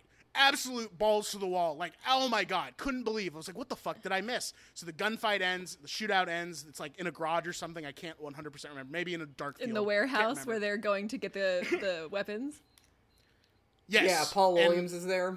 Yes, I think it was that. But whatever exactly was going on, I just like let that scene play out. I'm like, oh fuck, I missed something really important. And so I lean over to my friend and I was like, what happened? He's like, dude, I can't believe you left just then. And I was like, fuck, man, come on. And it was like right when, spoiler alert for Baby Driver, which I just don't know if we'll ever talk about on this show. I don't know if it really fits the umbrella, but either way, spoiler alert for Baby Driver. It's you when also everybody... kind of have to put an asterisk next to 99% of that cast. Yeah, yikes. Yeah, that's true. Yeah, the Baby Driver himself, no thanks, and then the Baby Driver's boss, no thanks. Yeah. Anyway, that was like when everybody turned on the Baby Driver, and that was like when he realized that it was basically like a double cross situation. And I left right when that information was revealed. With Hot Rod, I left like basically right when he does the big jump. And I like watched him do the big jump. What? As he's like going over and he falls off or whatever. I'm like, okay, I saw him miss the jump. Like, now I'm going to run to the bathroom and run back. And I leave, I pee really fast, and I come back, and all I see on screen, it literally was like coming into the gates of heaven, because it's when he's hallucinating, and the grilled cheese and the taco are fighting each other. And I was like, oh my God, they're fighting each other. That's so cool. Amazing. And I just loved that. And so we left. And not only do I have that memory of it, this is one of those movies that I always think of for a summer movie, because it came out during the dog days of summer. It came out on August 3rd, 2007. Yeah. And it was like right before I think went back to like, what was it? So 2007. So yeah, right before I went back to like 5th grade, if you can believe that. That's crazy. Wow. And so I literally was just like, oh my God, like school is coming soon. And there's that terrible feeling that you hit in the pit of your stomach when like summer's ending and you have to go back to school. And I hate the first day of anything. I think it's like the worst. I just fucking hate getting back into the swing of things. And so this was like, I always think of this when like summer's ending and it's really fucking hot outside. And so that's my long-winded way of saying, this is one of the best comedies ever made. This is one of my favorite movies of all time. I was so glad when you said bring it on the show. I actually never thought about it as underrated, because in my head, it was just that good. Like, I was like, that's not underrated. People love Hot Rod. And then going through Letterboxd, I was surprised. People didn't like it actually as much as I thought. And I was like, you dumbasses, come on. What are you missing and that's here? the thing. Like, I was reading about the movie's reception, and it really was not... It wasn't universally liked. It wasn't. It was a mixed bag of reviews. Our boy Raj gave it 3 out of 4 stars. Yes, he did. And he has a really good review, honestly, of this movie. A really considerate review, which I like, and I want to read got a bit pull from. quote, actually, from Raj. Do you mind? Well, I got some fucking pull quotes, too, my guy. Shit, okay, all right, go for it. Solid. No, I don't want to do this now. I want to wait till the end. Yeah, it's going to sum up my fucking thoughts. Okay, King. But what I love is that, like, I was reading this, and it got, like, a kind of mixed reviews, but, like, Andy Samberg and the crew and like the kind of creative team behind it, including Lorne Michaels, were all like, no, this is right on track for the kind of movie that this is supposed to be. Like this, They really were aiming to make something of like an enduring cult comedy classic when they made it. And they didn't do it by like trying to ape other cult What I really admire about this movie so much is that they tried to make a cult comedy not by like aping sort of like former cult comedies like a Caddyshack or something. Exactly, or an Animal House, or trying to remake Airplane, or trying to do fucking, I don't know, like I was gonna say Pulp Fiction. Naked Gun, yeah. They just like, they were just, what I love about this movie is that there's such like an earnest, sincere love and appreciation of like every single character in this movie, and just a sincere commitment to making every single second just fucking pop and like make it hilarious, which is like the most important thing for a comedy to be. And it's interesting because I don't think a lot of people know this, but I think the most important thing for a comedy to be is funny. And if you're a funny person, DMs are open. This is the hot take show. This is where I'm getting all my hottest takes out. I think the most important thing for a comedy to be is funny. I don't think that. Whoa, okay. But what I love about this movie is like everyone was just committed to making just a really fucking funny movie here, and especially like. It's a studio comedy. It was released by Paramount. It was like produced by Lorne Michaels. It was based off of like a script which was written for Will Ferrell back in the day. That's Hot Rod himself, actually. I was just about to say, Rod Kimball taking the big jump right into $1 million. But it's great, and it's like kind of enduring because it's just a funny movie made by people who like I think love comedy and love just having fun with each other and just putting that on screen. It's so good. You can't not like Hot Rod, I don't think. I know. If you are, you're a big dummy. The thing about Hot Rod, and the reason especially why you when you mentioned reception, I did this like really dumb, I don't usually participate in like Twitter challenges or whatever, like RT if you, or like RT with a movie that, like I don't usually do those. But there was one recently that was like, okay, you need to find a movie that's like, that you genuinely like that it's not like you're like, oh, so bad it's good, that you genuinely like, that has a score lower than like 50% on Rotten Tomatoes. And the audience and critics score for Hot Rod on Rotten Tomatoes is lower than 50%. Like they're both like rotten. Oh, and breaking my heart. Doesn't make sense. I was like, no. I remember being like, I don't know if I can participate in this because like I definitely could. I have shitty taste in movies, but I was like, let me just check, and I just Googled Hot Rod Rotten Tomatoes, and I was like, this is a nightmare. Are you kidding? Ugh. And everyone I know loves it. Like I don't know, whatever. It's dumb. I think that there's beauty in dumb humor. Also, like it holds up immaculately. Like I watched it yesterday, and like there's. I don't know. It's hard to watch a comedy from 2007 where you're not like, it was a different time, you know, like that. Right. Exactly. Yeah. They truly are like not trying to be offensive, not trying to be racist, sexist, homophobic, whatever. They're truly just kind of like, let's just vibe and have a good time. Like, what's your guys' favorite line from Hot Rod? Well, I just want to say really quickly, it does help that we're entering like the age of the himbo, and this is a himbo movie. Yes, absolutely. I was gonna say that. It's such a himbo movie. This movie is literally like Bill and Ted's like sweet, sweet son, who's just like wholesome himbo. I thought about that because I was like, I know Aya loves a himbo. Like I know Aya, it just like stands himbos, and I was thinking that while I was watching, I was like, damn, Rod, big time himbo, but. The thing about a himbo is they normally mean so well, and so does Rod. Rod means so well, couldn't be like, doesn't have a mean bone anywhere in his body, except maybe when he's trying to fight Frank, and that's not really a mean bone. That's what I love about this movie, and like Rod's like kind of the kind of plot of this movie is like, Rod is doing an altruistic thing just so that he can beat his stepdad's ass. You know, like yeah. He's like, I gotta save my stepdad here, but only so I can best him in combat, which is like, whom amongst us? You know, like, wants his approval. He's like, he just wants his respect. Yeah.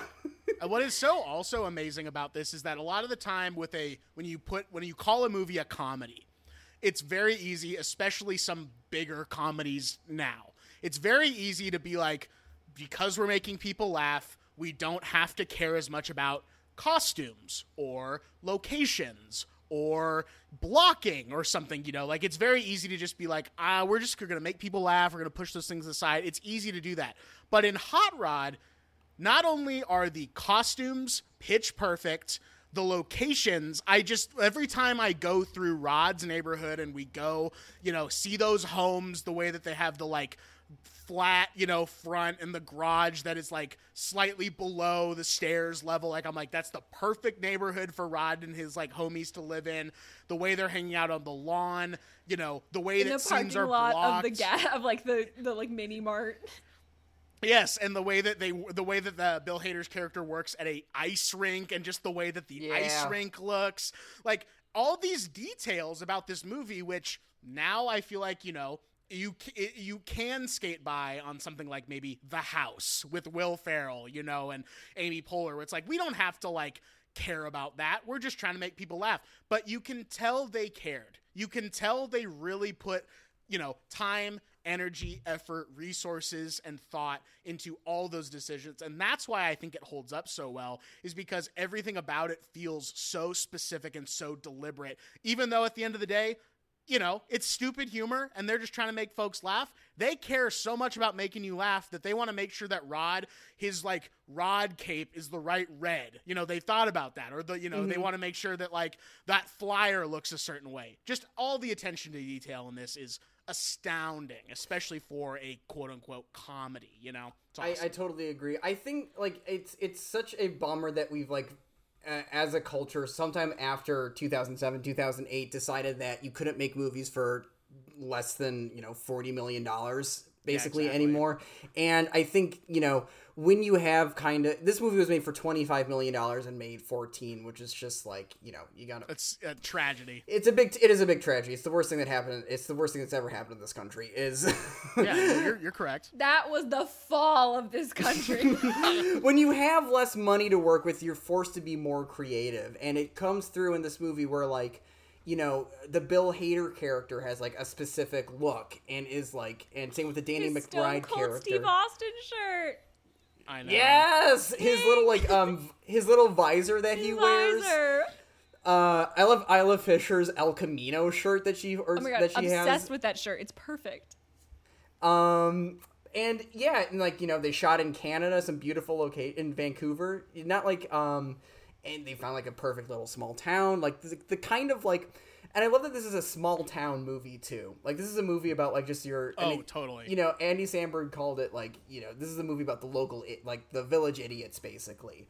And it's you know, you got these lush scenery, you got lush greens, you got lush like kind of forest clearings for Andy Samberg to do his like go to his happy place. Yes, exactly. It's interesting also. Well, to answer your question, you know, it's interesting. I actually heard somebody, to answer your question about what's your favorite line, a lot of the times with movies, and someone said this, and it sounds so, like, straightforward, but it's actually true.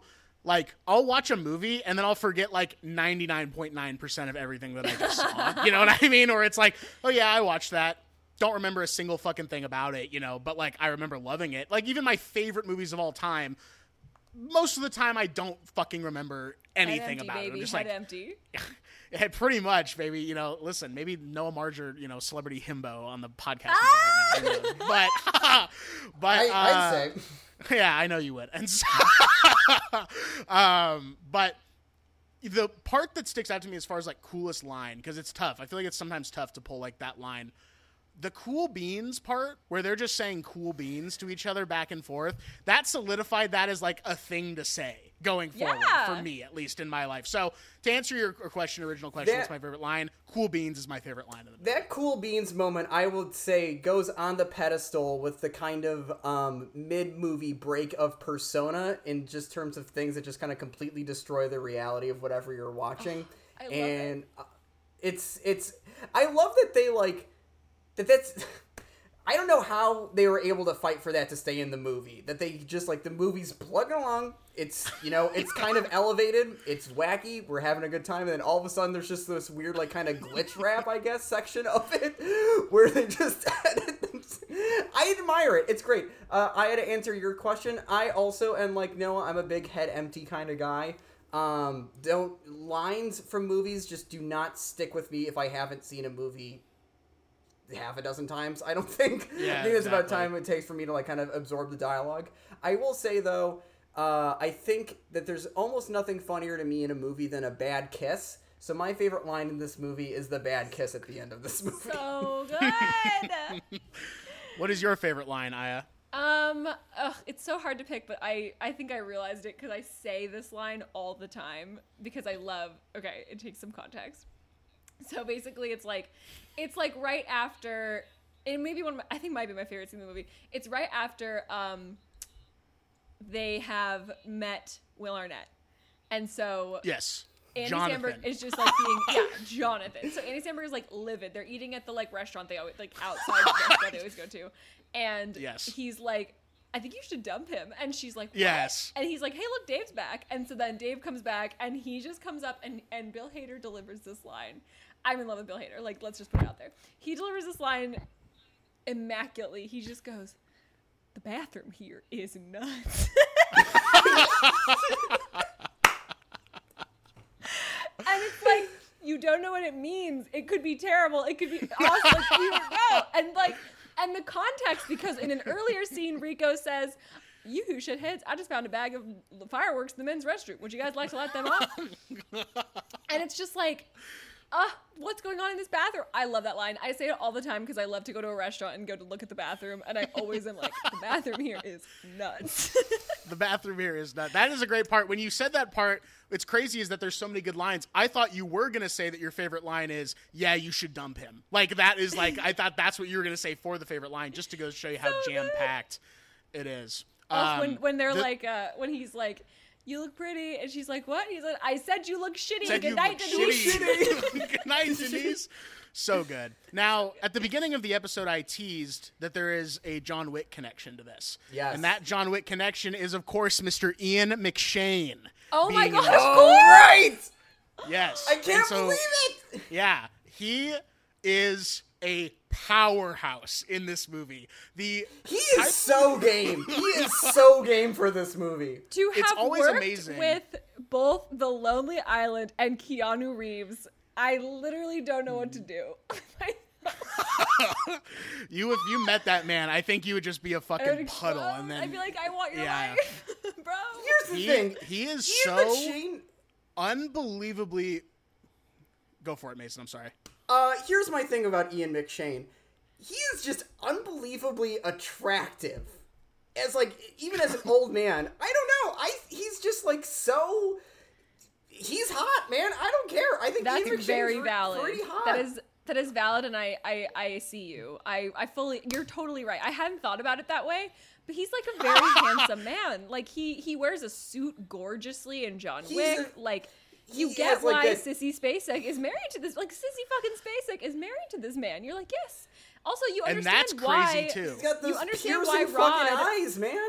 You understand why Rod wants to prove his like masculinity to this man. You're like, no, I get it. He's fucking Ian McShane.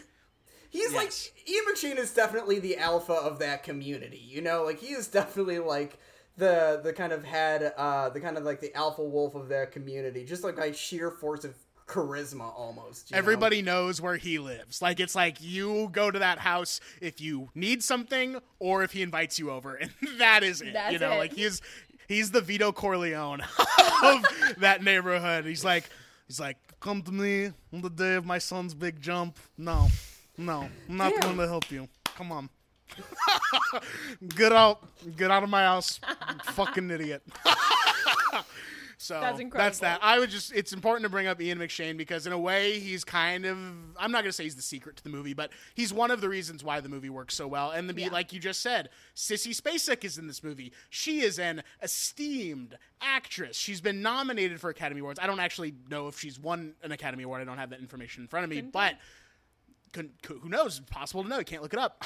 So it's just like crazy that there are this level of talent surrounding this, and they all play it so earnestly well. and so sincerely, and they're committed and they're into it. And that is why this whole thing works as well as it does. Mason, are you looking up Sissy Spacek as we speak? No, I was not. I was actually going to pull up the one of the Roger Ebert quotes that I had. Somebody, yes. Here's my first Ebert quote, and then I'll look up Sissy Spacek. No, I'll look up Sissy Spacek while you read the Ebert. Okay, quote. so here's this is my first Ebert quote that I want to read. So 3 out of 4 stars he gave this. Much more considerate than a lot of his peers. This is kind of like this is when I was reading a lot of Roger Ebert as a kid, this era. So this is from Wikipedia. Chicago Sun-Times critic Roger Ebert gave the film 3 out of 4 stars. This movie is funny because it's sincere. It likes Rod. It doesn't portray him as a maniacal goofball, but as an ambitious kid who really thinks every single time that he will succeed. In creating this aura of sincerity, Hot Rod benefits from Spacek's performance. She plays the mom absolutely straight, without inflection, as if she were not in a comedy. That's the only right choice. Supporting characters are needed to reinforce Rod, not compete with him. I think that's such a great observation, and I think really points out one of the strengths of this movie, which is, as we were saying, the ensemble cast here. Because it's like, I don't know if this is like, if it started on the script level, it's, smart script, I think. Also, shouts out to Pam Brady, screenwriter of this movie.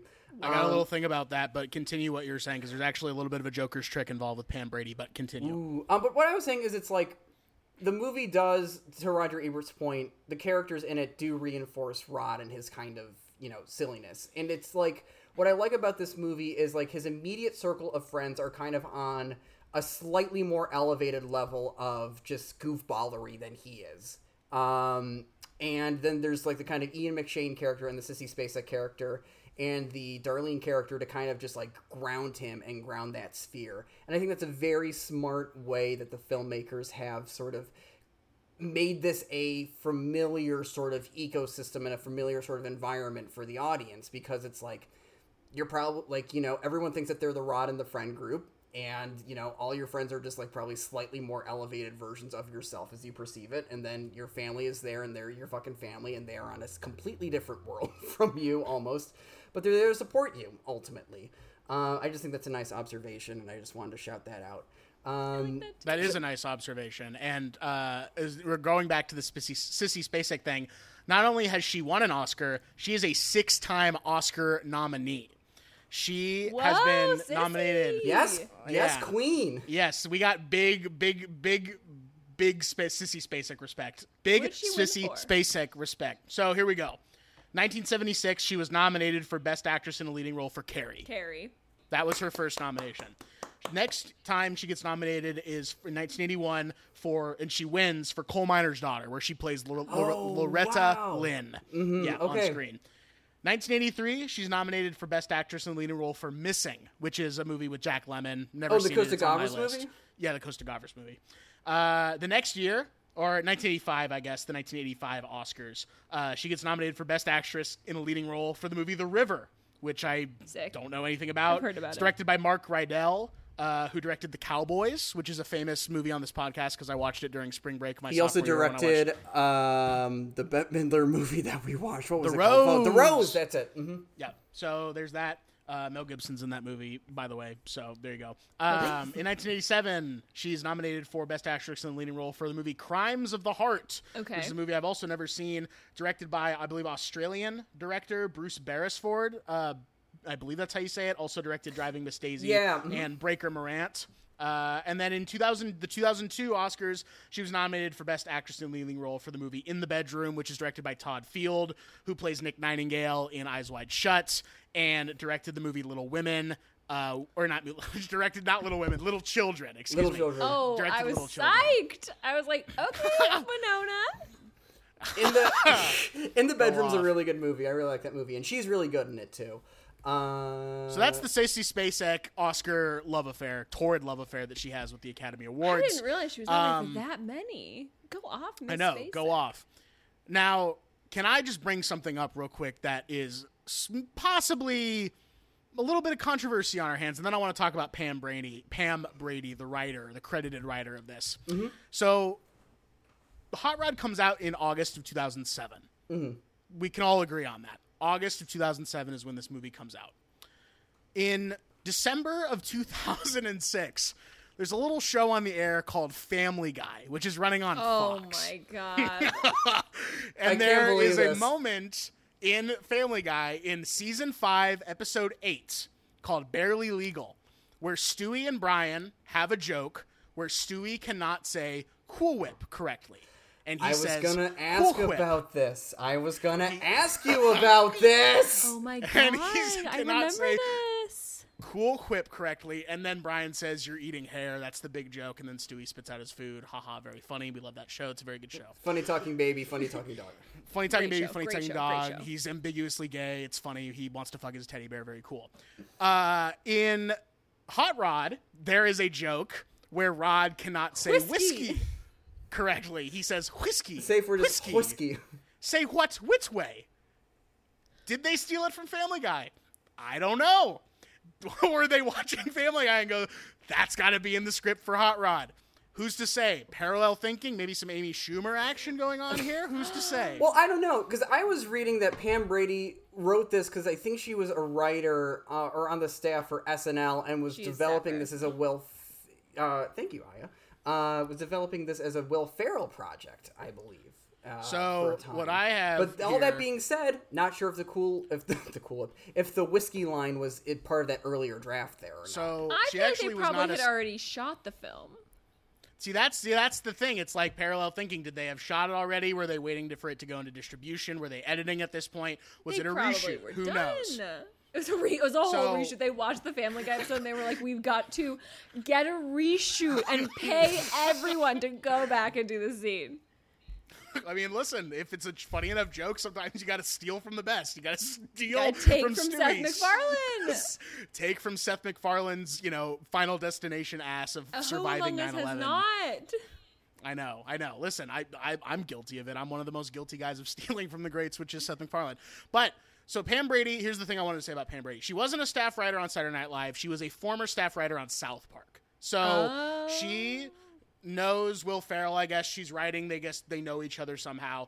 She's writing this for Will Ferrell while he's on SNL. I don't know exactly when Will Ferrell leaves SNL. I want to say it was like 2003-ish because Old School comes out in 2003. I feel like that's like Will Ferrell's first big movie after SNL. And again, I don't know. I'm just going off the top of the dome here.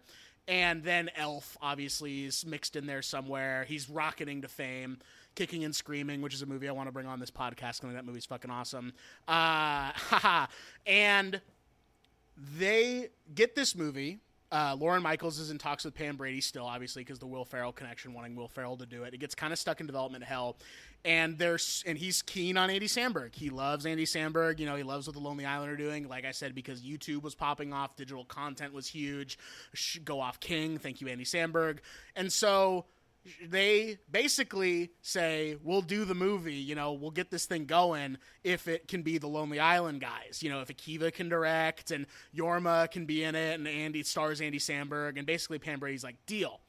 But then the Lonely Island guys go in and rewrite the entire script to better be attributed to their sensibility of humor. I think it's barely. I don't know how much it was changed. Maybe it was barely changed. Maybe it was very much changed. I have to believe, because the Cool Beans thing stayed in the movie, that it was very much changed for their sensibilities and their humor. So, but they're not credited writers. They gave Pam Brady full credit. She's the sole credited writer of this, but they went in and they redid it and basically made it their sense of humor. And so big shout out to the Lonely Island guys on that one. And again, maybe I'm jumping the gun here, but my Mercedes Valuable Player, I actually have a Mercedes Valuable Player for this one. And the first person I will be giving my Mercedes Valuable Player to is the Lonely Island guys. It's obvious, but it doesn't really work without them. The movie's not the movie, I think, without the Lonely Island guys. Akiva's getting to direct, who is, I don't want to say Yorma or Akiva is like the secret sauce of the whole thing. Who knows? They work as a little unit so well. But you have Akiva directing. It's his directorial debut, which is amazing that this is someone's directorial debut. Yorma plays Kevin, the stepbrother, who's just perfect for that character. So he is good. just so perfect for the like little brother who's actually like way smarter than Rod, but like just wants the approval from Rod, so it's nice. And then you have Andy being in the movie, you know, leading the charge, so to speak. It's written for him with him in mind. So my first co Mercedes Valuable Player goes to the Lonely Island Boys.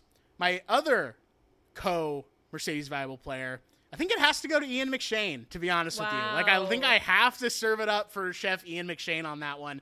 Like we were talking about before, we've pretty much hit on it already, but like, he's just phenomenal as Frank. The movie is, you know, plot-wise centered around him, so he kind of has to be like convincing enough of a force to be like, you want, you know, Rod to save this guy, like we were saying. And then every time they fight, it's just so destructive, and I just feel so bad for Sissy Spacek having to deal with these men in her life. And I'm just like, God damn it, guys, keep it together, take it outside, you know. So at the end, those are like, oh, they're fine. Yeah, that ending sequence, like right after everything's been like resolved, and they're like breaking through literally the house in that like backyard barbecue. Mwah, chef's kiss. Love it. Is there anything else anyone really wants to drive home about? Yeah, do you have anything else you would like to bring up about this movie that hasn't been covered yet, or you have some other takes on? I don't know. I mean, I just think it's so good. It's so pure. It's so fun. I feel like everyone I've seen, I feel like everyone I know has watched it and loved it, but maybe you just need to watch it. I think that's the thing about like a cult classic, if this can be considered that just yet. I think you have it to is, watch yeah. it with other people who really love it. And so I think if you're watching it just by yourself and you're like, what's the deal with this? You might not love it as much. I think you need others around you. I don't know, himbo masterpiece. I just love how wholesome it is. I love that there's truly like nothing. It's just so fun. I love the scene where there's the riot. I think it's so goddamn funny. The soundtrack slaps. Yes. So funny. Oh, good point. So Good point. good. All the Europe on it is amazing. My friends and I used to listen to it on repeat. No, my Mercedes Valuable Player is my king, my boy Billy Hader. Yes, he's chef. I think he's just like so good in this movie. It's so stupid, but the scene where he I think it's notable that the big scene where Rod basically like turns around is when he takes Bill Hader to the hospital. And like, I know it's weird to say, but I really think that scene proves like the depth that Bill Hader could secretly give this entire time. Totally. Yeah. And, like, the way he's so sincere and he's just like, hey man, I don't know. And the way he delivers it so simply, like it's as if it's just happening in real life. I don't know. That sounds so stupid, but Bill Hader really masters realism, I feel, in his pieces, like in Barry and in this. Yes, he's chef. so good at just like true, like just like any conversation that he's having on screen could be a conversation you just had with like your roommate, you know. It's really beautiful. And even the way he like falls to the ground in the hospital sequence, like after he's literally like, hospital, trash can, and then he's like, thanks, and he's like, thanks, and he goes in, and then there's this moment where he just like falls to the ground and like people are like taking care of him. It's weirdly emotional because it's like, I don't know. I love Bill Hader. I think he's really talented, and I think that it's no surprise he's like won all these Emmys now. And I think that Hot Rod was weirdly like a window into that. No, I think that's a great point. Barry is really a showcase of what Bill Hader is capable of. I want them to get season 3 going as quickly as they can. Now. I know. That and Better Call Saul. We were like literally like about to go up when COVID hit for like shooting season 3. Fuck. God damn it, COVID. Come on, baby. Come on, bro. We could have season 3 right now.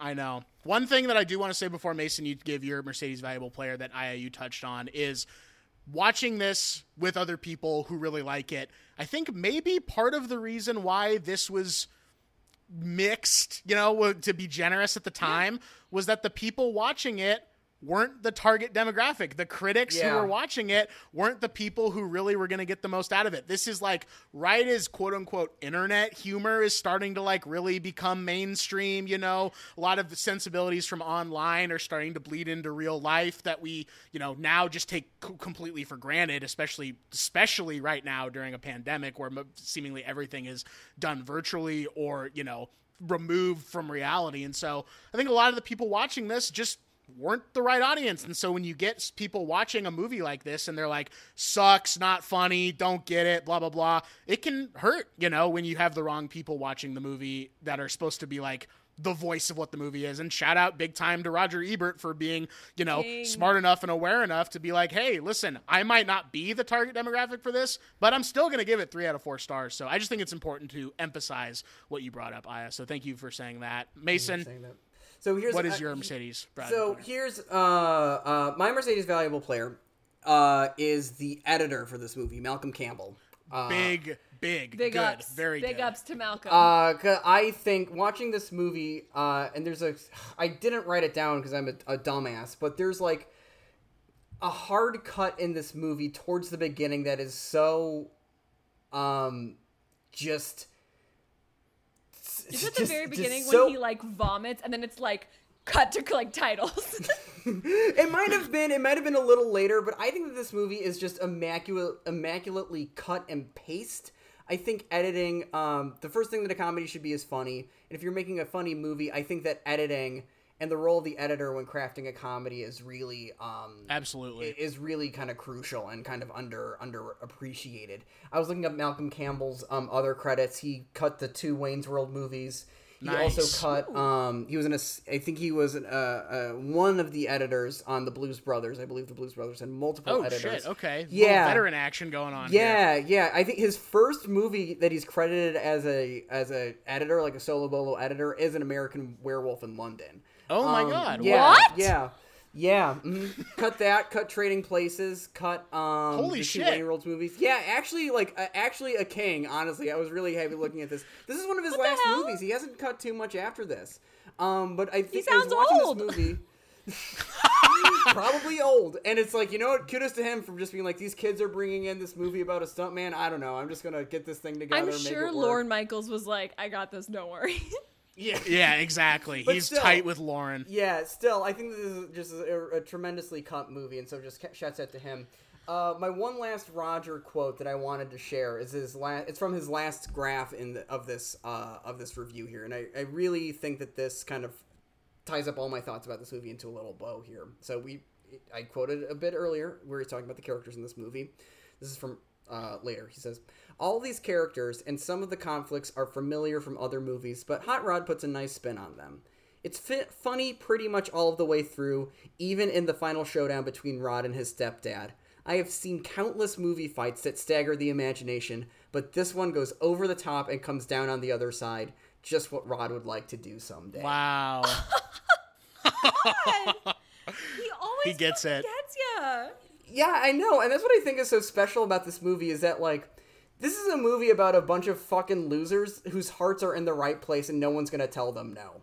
Exactly. And it's so it's goofy, it's wacky, but it's not like grotesque or anything. It's not like bad-hearted. It has such a love for these characters, and it just puts you in a good mood watching it. You just want to see these people succeed. You just want to spend an hour and a half. It's 88 minutes long. You just want to spend 88 minutes with these folks, and honestly, I would love to spend more time with these people. Maybe to start this conversation now, just to finish wrapping things up, but this is a no-holds-barred full recommend from me. Like, watch this movie as soon as you're done listening to this podcast. Pause the podcast now. Watch this fucking movie. Full recommendo. It's like, Full recommend. watch it with your friends. My parents like this movie. Like, this is kind of a movie almost for anybody, I think. And if you don't like it, then get your priorities fucking sorted. Okay. That's all right. That's what I think. Noe, how do you feel about this year motion picture? I just want to say great pick for Malcolm Campbell as the editor. I almost picked him as my Mercedes valuable player, so excellent pick there. This is a full recommend. This is not only one of the best comedies, I think. I just think this is just straight up, like, of all the movies I've seen in my entire life, if I had to pick, the top whatever percent, the top 5%, whatever that number is, this is in it. This is like one of my favorite movies of all time. It's a great comedy. I love to watch it. And it is silly that, like, on sites like Letterboxd and on sites like filmtwitter.com/big dick energy film guy, that comedies aren't treated with the same respect a lot of the time. And I know that there's a lot of bad ones out there, but when you get movies like Hot Rod, or you get movies like Anchorman, or you get movies or comedies rather, that really are that good, I think they need to be treated with the same respect as something like a Jurassic Park or something like, an In the Mood for Love. I legitimately think that there needs to be a little bit more respect on movies that really do rise to the occasion like that, and I think Hot Rod legitimately is one of them. So, full recommend from me. Miss Aya, please round us out here. Do you recommend Hot Rod? No, I don't know. Yes, all right. Epic, very epic. Yeah, she did the bit. She did the bit. I did the bit. Of course I recommend Hot Rod. It's a perfect film. I'm like, no notes, perfect movie. Let's go. Amen. Amen. Well, I think that's it, Mason. I think we did it. I think we did it. I think you're right. Aya, thank you so much for coming on the show. And boys, this was such a treat. I had so much fun. I'm treat so for glad. Us as well. Thanks. Where can folks find you if they're interested in you? Me? Okay. So you can find my Twitter and my Instagram at Aya LHMN, which is my last name with no vowels. On Letterboxd, I'm Aya Lame Man. And on you can find me. Yes, epic. Epic. Okay, it's a little twisted. You can find me. Please log on to merry-go-round-magazine.friggin.com. There's a lot of good stuff going on over there. Lots of good TV features that I'm hoping to be publishing soon. And then also, if you like the sound of my voice, which might be deranged, you can listen to my friggin' little podcast, my cute little podcast called Aya versus the Big Boys. All of the episodes that we did for the Patreon are being slowly but surely released on Spotify, Apple Podcasts, Stitcher, all that good stuff. But I think when this comes out, when is this coming out? Next Tuesday. Next Tuesday. The 29th. Actually, I looked it up. That's going to be Ian McShane's birthday. We're dropping this on the King's birthday. Yes! Happy birthday, King! Yes, King! Okay, Libra King, first of all. Anyways, I think 2 weeks after, I think our first episode will drop on October 7th, which is my birthday. We're starting season 2 of Aya versus the Big Boys. It's also the birthday of this show. Is it? Yes. That's when the first episode premiered. Oh my god, I love that for us. Great day. My season 2 of Aya versus the Big Boys will be starting in October, and a special little treat for the listeners of this pod. I'm gonna say, Kevin's not here, but I'll say it. All of October, we're doing some spooky movies. Oh, there we for go. The pod. Okay. I'm so excited. Yes, it's all about. So will that movies be I haven't on seen, Will that be on the unlocked feed, or will that be on the we're main feed now, baby. We're on main feed Wow. only? How about Apple that? Pod, Stitcher, subscribe, listen up. It's fun. It's Yes, fun. chef. I will say, that will be my little recommendo for this week. Is that podcast, Aya versus the Big Boys? Very fun podcast. It's a very fun podcast. So wait, can we do a really quick? Can we do something really quick? Can I do something really quick? yeah, what's up? Yeah. A segment that I'm obsessed with on my program is Hottest of the Flick, and so I'm wondering if we can just really quickly drop our Hottest of the Flick. Yes, we can. I think mine would definitely. It's probably Andy Samberg. Bill's cute in this one, but he's not as. He's got the long wig. I'm not super into it, so I think Andy takes my cake for Hottest of the Flick for Hot Rod. There we go. Mason, next. You got to take this one. I don't know, man. I think for me, it's still Ian McShane. I don't think there's anyone that's hotter in this movie besides Ian McShane. So we're going to go with that. Nice, Noah, who's great. the hottest of the... All right. I got to give hottest of the flicks for this one. I don't even know her name, but the girl who works at the little restaurant, the cashier. Yeah. That's one of them.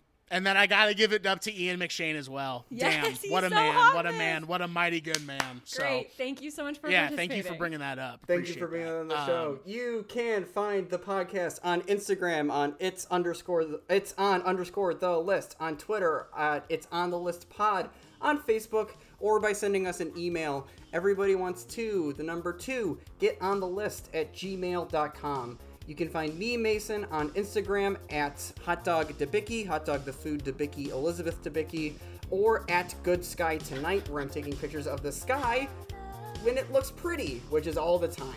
I'm also on Letterboxd at Mason Maguire, Maguire, my name. I'm also on my other podcast, The Barn, a podcast about the Shield. Like I said, I think my recommendo this week would be Aya versus the Big Boys. And yeah, Chef Noah, what else do you got for the folks this week? Oh, baby, you can follow me personally on twitter.com at Moanarger. You can follow me on Letterboxd, Moanarger, that's where I am. You can follow me on Instagram at Noah.Marger. You can listen to my other podcast, My Favorite Podcast. Oh, hit the dab on that one. All right, ready? 3, 2, 1. Hit the dab for the solo pod venture. Thank you, chefs. When this episode comes out, you will be able to listen on Thursday. If you're listening to this on the day it comes out, on Thursday, I will be talking with everybody's favorite tweeter, Sienna Kresge, about her time. Yes, I'll be talking with Sienna Kresge about her time working on Holland America Lines as an entertainer on a cruise ship. How about that? Diving that. Yeah, so we will be talking about that. A little bit of a different episode, not necessarily talking about a movie or an album or a video game or whatever. We're talking about someone's favorite job that they ever had. And not a lot of people can say that they were an entertainer on a cruise ship. No. So that'll be fun. Yeah, you can follow those socials for that podcast at myfavorite_podcast on Instagram and on Twitter at myfavepod. My little other recommendo is everybody's second favorite member of YLG, Federico Busiglio. He just released some music, and that is on Spotify now as well. You can look up Render Boy, that's RENDER Boy, on Spotify and Apple Music. It's called Small Computer and Jockstrap. Small Computer / Jockstrap. It's really interesting. It's very funky. It's very creative. Very happy for him finally getting that out there. I know he's been working really hard over quarantine, over the pandemic on music. So shout out to Fed on that one. And then, of course, you can also follow ylg.world. That's YLG with a period on Instagram for content whenever that comes out. And you can follow us, or you can subscribe to us on YouTube. YLG, your local government, So, that's it. That's it. All right, folks. Well, as always, Black Lives Matter, Black Trans Lives Matter, abolish, defund the motherfucking police, go vote, go save the United States Postal Service, tell someone you love them, buy a plant, blow a kiss, do something to make someone feel appreciated, and we will see you all next week for the 1-year anniversary of It's on the List. That's right, baby. See you guys next week. So fun! Let me stop recording.